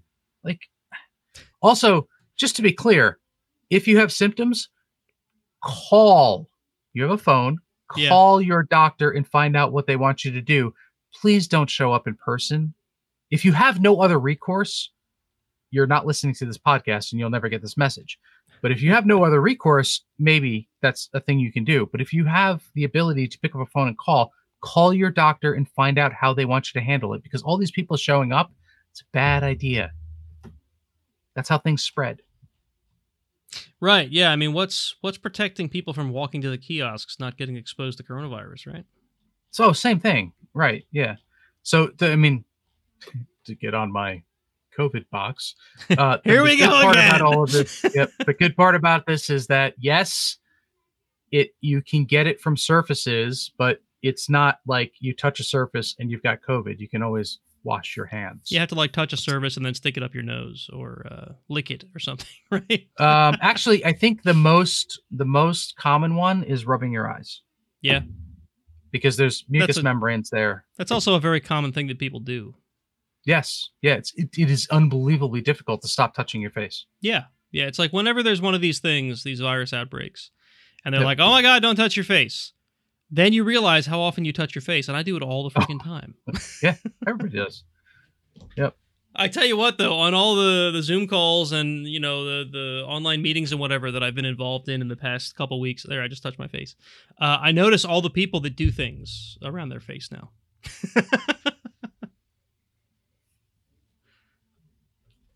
Yep. So, all right. Let's talk about COVID some more. I'm always doing this with the beard. Yeah, I think you're okay with that. Well, no, I don't think you can get. I read a thing somewhere that said that men with beards, or I suppose women with beards too, but people with facial hair, actually, this is like a great place for germs to hide. Sure. Right? And then it's really easy to be like doing this and then transmit those germs to something else, like your mouth or your eyes or whatever. Yeah. Right. Yeah, but the act of doing this is not going to get you sick. It's right. Sticking your finger in your eye or picking your nose or eating. I had heard that the CDC recommends that you shave your beard. It's taken me months to get this. I'm not really. All right, that one I got to look up. Yeah, I don't know if that was true or not, but somebody said that. Okay, the CDC is not telling people to shave their bears. They're bears. Okay. Well, that's good because I've got a bear who does not want to be naked. So there is an article here that says no, the CDC is not telling people to shave to avoid coronavirus. Yeah. Well, that's good. Yeah. And yeah, it's one of those. It's another one of those like, oh, and it's not because of transmission. It has to do with facial masks and respirators and stuff. Yes, that too. That's another thing. Yeah. This one that I was reading was actually before the coronavirus outbreak, or at least before it was in the U.S., so it may have been spawned by the coronavirus outbreak, but they were talking about how beards are basically teeming with bacteria. Or they could be, anyway. That's entirely possible, Yeah. but I suspect that your beard gets washed as much as your face gets washed, as much as, like... Indeed. And anyone who has more than stubble on their face has to actually wash the beard, and it's like taking care of hair. Yeah, because it is. So look, if you're concerned about bacteria in your beard, you should probably be and you don't wash. Maybe you should be concerned about the rest of your body as well. Yeah. Maybe take a shower or 3. Or maybe you should do what they did in Ready Player One, where you remove all of your body hair in order to be as clean as possible. That's where we're headed. I can't wait. Headed. Ready Player One. I just want to get up in the morning. Yeah. And all of my social interactions, because I laid down on this awesome device that put me into this virtual world where anything can happen. Yeah, that would be awesome. I keep So saying excited. that we need to start hosting our virtual meetings in literal virtual space. Like, Wasn't like Second Life designed for this? Yeah, there's actually is it a security conference? I think it's a security conference. There's a security conference coming up that is happening in VR. That'd be awesome. I mean, I'd have to invest in a VR cool. rig, but it'd be awesome. So Except nice that part I can't about drink this, with everybody then. The nice part about this that I found out is that I mean, I'm sure it's not as great an experience, but you don't actually need a VR rig. Okay. You can do it like in a browser or something weird. It is called InfoSec Oasis, and you can see it at InfoSecOasis.com. They even went with the name. You can't tell me that wasn't inspired by Ready Player One. Gee, a bunch of security nerds. Mark, if you hadn't read Ready Player One, you'll have to read it, and then you'll get all these jokes. Okay. Don't watch the movie. On my read list. Okay, look, I understand. I completely agree that the book is like light years ahead of the movie. Way better. But the movie was actually very cool. I very much enjoyed it. Yeah, Matter of fact, the movie was good as a movie. It It wasn't. Yeah. Well, I mean, I paid money for the movie because I thought it was going to be good. So I'm going to watch it again just because I paid for it. But Ready Player One, the movie, was not as bad compared to the book as Ender's Game was compared to the book. That was just a disaster. Ender's Game was pretty terrible. The book was awesome. Books. The whole series. The books were awesome. They got a little bit dry in the Shadow series, but really? Was it the Shadow? No, not the Shadow series. No. If you the later Ender series, the later in the Ender series were really dry. Still good. Yeah, still good, but much drier. The Shadow series was just like nonstop action the whole time. Yeah, I was thinking of the other way around. All right, so anyway, there's a website where you can find out that if you don't have symptoms, you should go to a kiosk, and if you do, you should not. Okay, and on to actually something cool.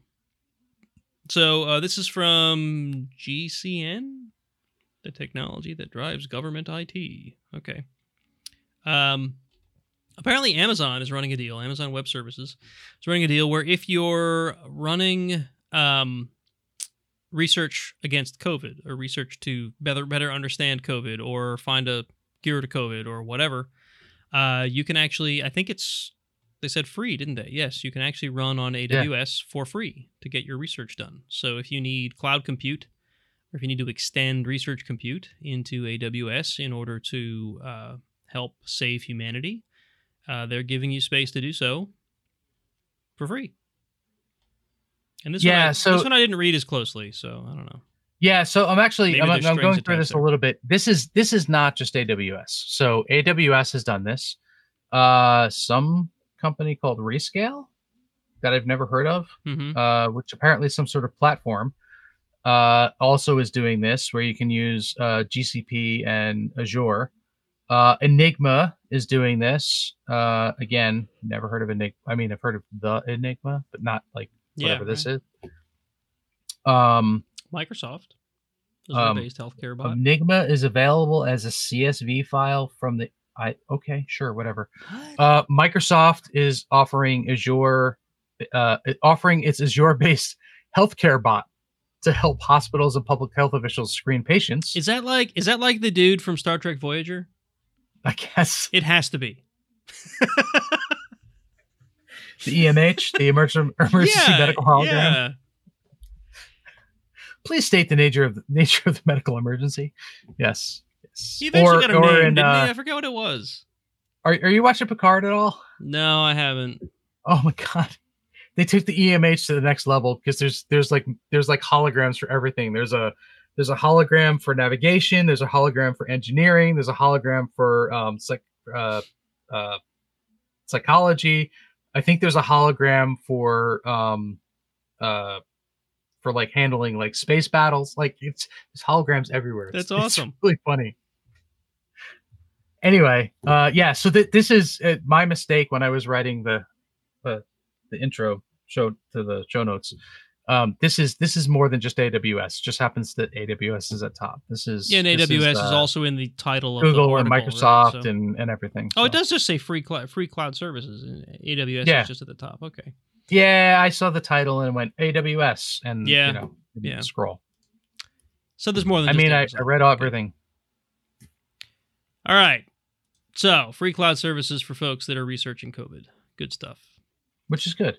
This one we alluded to earlier. Apparently, Microsoft confirms unprecedented changes to Windows 10 for 1 billion users. That's a great, catchy title there, Forbes. Unprecedented. Which makes me think they're doing something horrible, but what they're actually doing is just holding off on feature updates, and they're only releasing security updates until this COVID thing blows over. And that, I think, is actually not a bad thing. Right? So, like, I'm thinking about it from the IT perspective, right? Oh, yeah. And I think that's why it's like I've got a fleet of Windows machines that I'm trying to manage, and I'm expected to not go to the office ever, right? And all the people that are depending on me to keep their machines running are also not supposed to go to the office. So I can never physically get to their machine, right? And now Microsoft rolls out the next feature release and everything breaks. Right. Right. So Microsoft is very kindly not doing that for, I don't know, did they say how long? Announcement, blah, blah, blah. I don't know if they say how long, but basically they're not doing it for a while. They're going to roll out security updates, but not added feature updates. From May 2020, so apparently it's not yet, I guess. Okay. I thought they said March. Oh, that's when the announcement was, March 20th. That's when the announcement went out, yeah. So going back to our what's going to happen at the end of this, I wonder if at the end of this everybody's going to be like, "Oh, this is awesome, Microsoft. Can you never update again, please?" Yeah, right. Can you just stop rolling out feature updates? It's fine. It's fine the way it is. Stop breaking everything. Yeah. It's very annoying from somebody who does consulting, and every time I go to deal with a Windows 10 machine, I'm like, all right, what changed this time? Right. All right, and that covers all of the news that I had put into the notes. You said you had something cool that we're almost at 2 hours, so let's hit that quick, and then we're going to call it a night. Yeah. So this is. I'm sorry, it's another Google article. So we should just rename the show to "We Talk About Google." This one's interesting because Google is apparently going to phase out the user agent string in Chrome. So for those that don't know, the user agent string is arguably a fingerprint that your browser leaves behind whenever you go to a website. So it announces, this is my user agent. I am, Firefox, or I'm Safari, or I'm Google's, search bot, or whatever. And user agent strings they're very easy to spoof, and you can change them. There's all sorts of plugins to do this, and anybody who uses that for security is insane, because that's the thing you shouldn't do. Yeah, because they're but easy it does to spoof. come in handy. It does come in handy for getting statistics on what's going on. Mm-hmm. And it's also Google a has, good way to, like, if you've got a website that works better in one browser than the other, to change the feature set based on the user agent string. Yes. Right. Like Yeah, that was a yeah. So common the thing back in the older days. Right. So your user agent string will sometimes cause the website to change how it behaves based on what browser it thinks you're using. The feature set of the browser. Yeah. Right. Which is a whole lot of fun to play with in browsers, where you change it to be something else and then watch what breaks. Yep. So Google has decided that this is old technology, because Google hates old technology. Yeah. And they're going to roll out something that they call client hints, which is something out of their privacy sandbox project. Okay. And it's interesting. The way that this was explained that I saw was they're moving from the user agent, which just like blasts this information out, to client hints that allows the user of the browser to decide what pieces of information it will actually send, and it's an API of some sort that is actually sending or being polled, I guess, to receive the information. This came up. I thought of this when we were talking about the Android 11. I'm wondering if that's going to come into Android 11 as well. I don't know. It's neat. Is it going to destroy everything? Are all the things that depend on user agent strings all of a sudden going to fall over? I would say yes. Yeah, I think it's going to break a lot of stuff. Leave it to Google. But this is what they've been doing. Yeah. No, I mean they're disrupting, right? So Google was the first one to start putting warnings in front of non-SSL sites too, weren't they? In Chrome. Yes, yeah. Which I will argue is still I agree that it should be done. I just disagree completely with the red alert. Yeah. Blinking everything. Oh my God, the world's going to end. Yeah. Yeah, not having SSL on a site that does not require SSL is not the end of the world, and Chrome treats it like it is. And their plan for doing this is pretty aggressive. So, according to this article, in mid-March, now, Google plans to show warnings. So this is Chrome 81. They're going to show warnings in the console that nobody ever looks at for web pages that read the UA string, which is interesting. I'm not sure how they're going to do that unless it's the JavaScript that's reading it. So developers can adjust their code. In Chrome 83, which is scheduled for June, they're going to freeze the version in the UA string and Unify OS versions. And then in Chrome 85, they're going to unify everything as a common value. So what it looks like is they're going to, as of like Chrome 83, you can no longer depend on the UA string as something that's going to tell you what Chrome browser you're using. It's just going to be the same forever.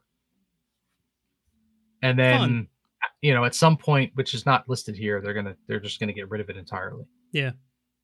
It might not break everything, but it's probably going to end up breaking some things. There was another article that I did not include because it was also about Google. But they're apparently skipping the Chrome 82 release. Oh, it has really? something. It has. Yeah, you said 81 is current and 83 is the one they're going to roll this into. Well, 82 is not going to exist. Yeah, and then they're going to 85, which does that mean 84 is not? Are they doing the odd even thing? I don't know, but they said that it has something to do with how they're renumbering their releases. So I don't know if that means that they're going to do the even odd thing like the Linux kernel used to do or what, but yeah. Yep, which means that Firefox will do that soon so that we can catch up because the bigger number is always the one that wins. Yeah, right. The version number doesn't matter anymore. Yeah, so I don't even know from ZDNet. I don't even know what version of Firefox I'm currently on. because I don't care. I don't look. Yeah, I don't even pay attention anymore. I used to care when it was like point releases and point releases mattered. 74. Oh man, Google's ahead of us. Yeah. I need to update. Can you just increment the version number? You remember, what was it? SUSE. Way back in like the late 90s, early 2000s. They skipped like 3 major version numbers. And I'm like, I was curious about SUSE at the time. I was running Red Hat 5 or 6 or no, it was Red Hat 7 was current because that's the reason they did this. I'm looking at SUSE because I just want to try a new distro, and I see like 7.1 or whatever is the latest, and then I'm just looking back because I'm trying to learn something more about SUSE and their releases and all that stuff. And like the last major release was like 4, and I'm like, well, what happened to 5 and 6? So I do some reading, and they're like, oh yeah, we skipped 5 and 6 because Red Hat was at 7 already. Yeah, I'm like, I freaking believe. Like, why?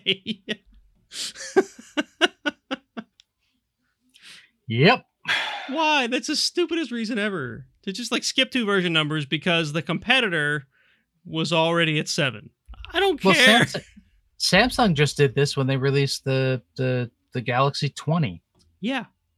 It's like, well, iPhone is at 10 already, or 11, or is there a 12? Yeah, no, it's 11. We're light years ahead. We need to be at 20. Yeah.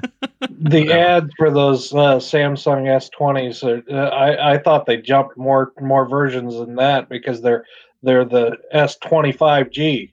And Ooh, wait a it's a minute, G. well, there's 25G. Wow, well there's a 25, but it's the 25G. Galaxy S20 with 5G. Okay. But they say it so quickly that I wasn't even paying attention. Wow, they went to 25 already? How'd that? I missed a few. Yeah, right. Well, I mean, we talked last time about Apple's now releasing. Well, supposedly it's going to be called the iPhone 9, which is, if you remember, the number they skipped between the 8 and the 10, which is going to be like a budget iPhone. And I thought that was a weird move too. Like, why the hell would you go back to 9? Like, numbers don't mean anything anymore, guys. They just don't mean anything. The next Firefox is going to be umpteen. They're going to call it Firefox umpteen. I honestly like I like, and Chrome may do this too. I don't know. I hate Chrome, but I like that. I have no idea what version of Firefox I run. It just works. Yeah, and it updates automatically, and it's cool. Yeah. So I think that covers everything for tonight. We didn't have essentially a main topic, and we only had Mark here join us. I was kind of hoping for more. I was hoping we wouldn't get flooded with people, but well, you know, it was fun. Maybe we'll do this more often. I don't know. It didn't go badly, which is a good thing. Jason was talking about apparently this new trend in Zoom bombing that seems to be happening around the world. So we didn't get any of that. That's good. Yeah, that's a fun one. Dear everybody, if you're going to have a video conference, it doesn't have to be just Zoom. Maybe if it's public, put something in place so that people can't just jump in and share their screens. Yeah, that was one of the reasons I was not too terribly worried about using Streamlabs or StreamYard the way we are, is that everyone has to go into this little waiting area before they get added to the stream, and I can kick them out pretty quickly. So, yeah. Yeah. So there was a good thread on Twitter that I saw before the podcast that was mentioning that everybody is talking about the Zoom streams that they've stood up, whether it's Zoom or not. So Zoom is becoming like a Google. And the post was like, maybe companies like Cisco and LogMeIn should be looking at this and being really, really worried. Yeah. No, I mean, Zoom is becoming like, I can remember not too long ago, I didn't even know what a Zoom was. And then fantastic product. They just kind of showed up out of nowhere. And yeah, it's really decent. It's really decent. And they're doing like free for education or something right now, aren't they? Because of the COVID thing? Are they? Because I need to start a school real quick. I heard somewhere that they were doing free for education. There's a lot of companies that are doing free stuff, especially in the education sector that they're providing free stuff. Actually, Cisco WebEx is free right now for It's a trap. sign up. Yeah, well, yeah, it's they're trying to get you in, and but for people that need to do some remote stuff, it's finding a system that works for you. It's just it's a little difficult trying to keep the end users from wanting to test out the new shiny thing. So yeah, I'm impressed that more things haven't fallen over yet. Yeah, we were talking about that on the last show, that we thought things were going to just explode, but I haven't heard of anything. There've been a couple different, so there's some, I think Xbox had some problems, PlayStation had some problems, right? Just a load issue. But I haven't heard any of industry stopping crap, other than the fact that industry is stopping because of everyone being locked in their houses. There have been a couple of reports of I'm not even sure what term to use for them, assholes that have been DDoSing things like service providers. This I've heard of, because they just want to see the world burn. Yeah. And this is the world we live in. Yep. All right, so this has been fun, I think. An extra long news show and a special guest. Thank you for joining us, Mark. Yeah, thanks for having me on. I appreciate it. Yeah. We'll have to try this again sometime. I think part of the problem is I thought of this a day or two ago, and then I was pondering over whether we should do it or not, and then it didn't really decide until this morning. So if I had given it a longer time to get announced, then whatever, maybe we'd have had more people join. So everybody's real busy. Yeah, right. Right. Sitting at home, going outside. Yeah. Sitting inside. Sitting on the front porch, sitting in the front yard, sitting in the backyard. All right, so folks, anyone who joined us live, we saw a couple people watching, and we had a lot of interaction from Trooper as usual. Hi, Trooper. We've talked to you a bit in the chat. Thank you for watching us live. If you did not catch us live and you would like to, you should go and subscribe to us over on YouTube so you will know when we go live, which should be the second and fourth Thursday of every month, unless it's like a weird time like Christmas and Thanksgiving, which always seems to fall on our show. Why can't they move Thanksgiving so it doesn't coincide with a show night? I mean, it's only nice. They're only decent, right?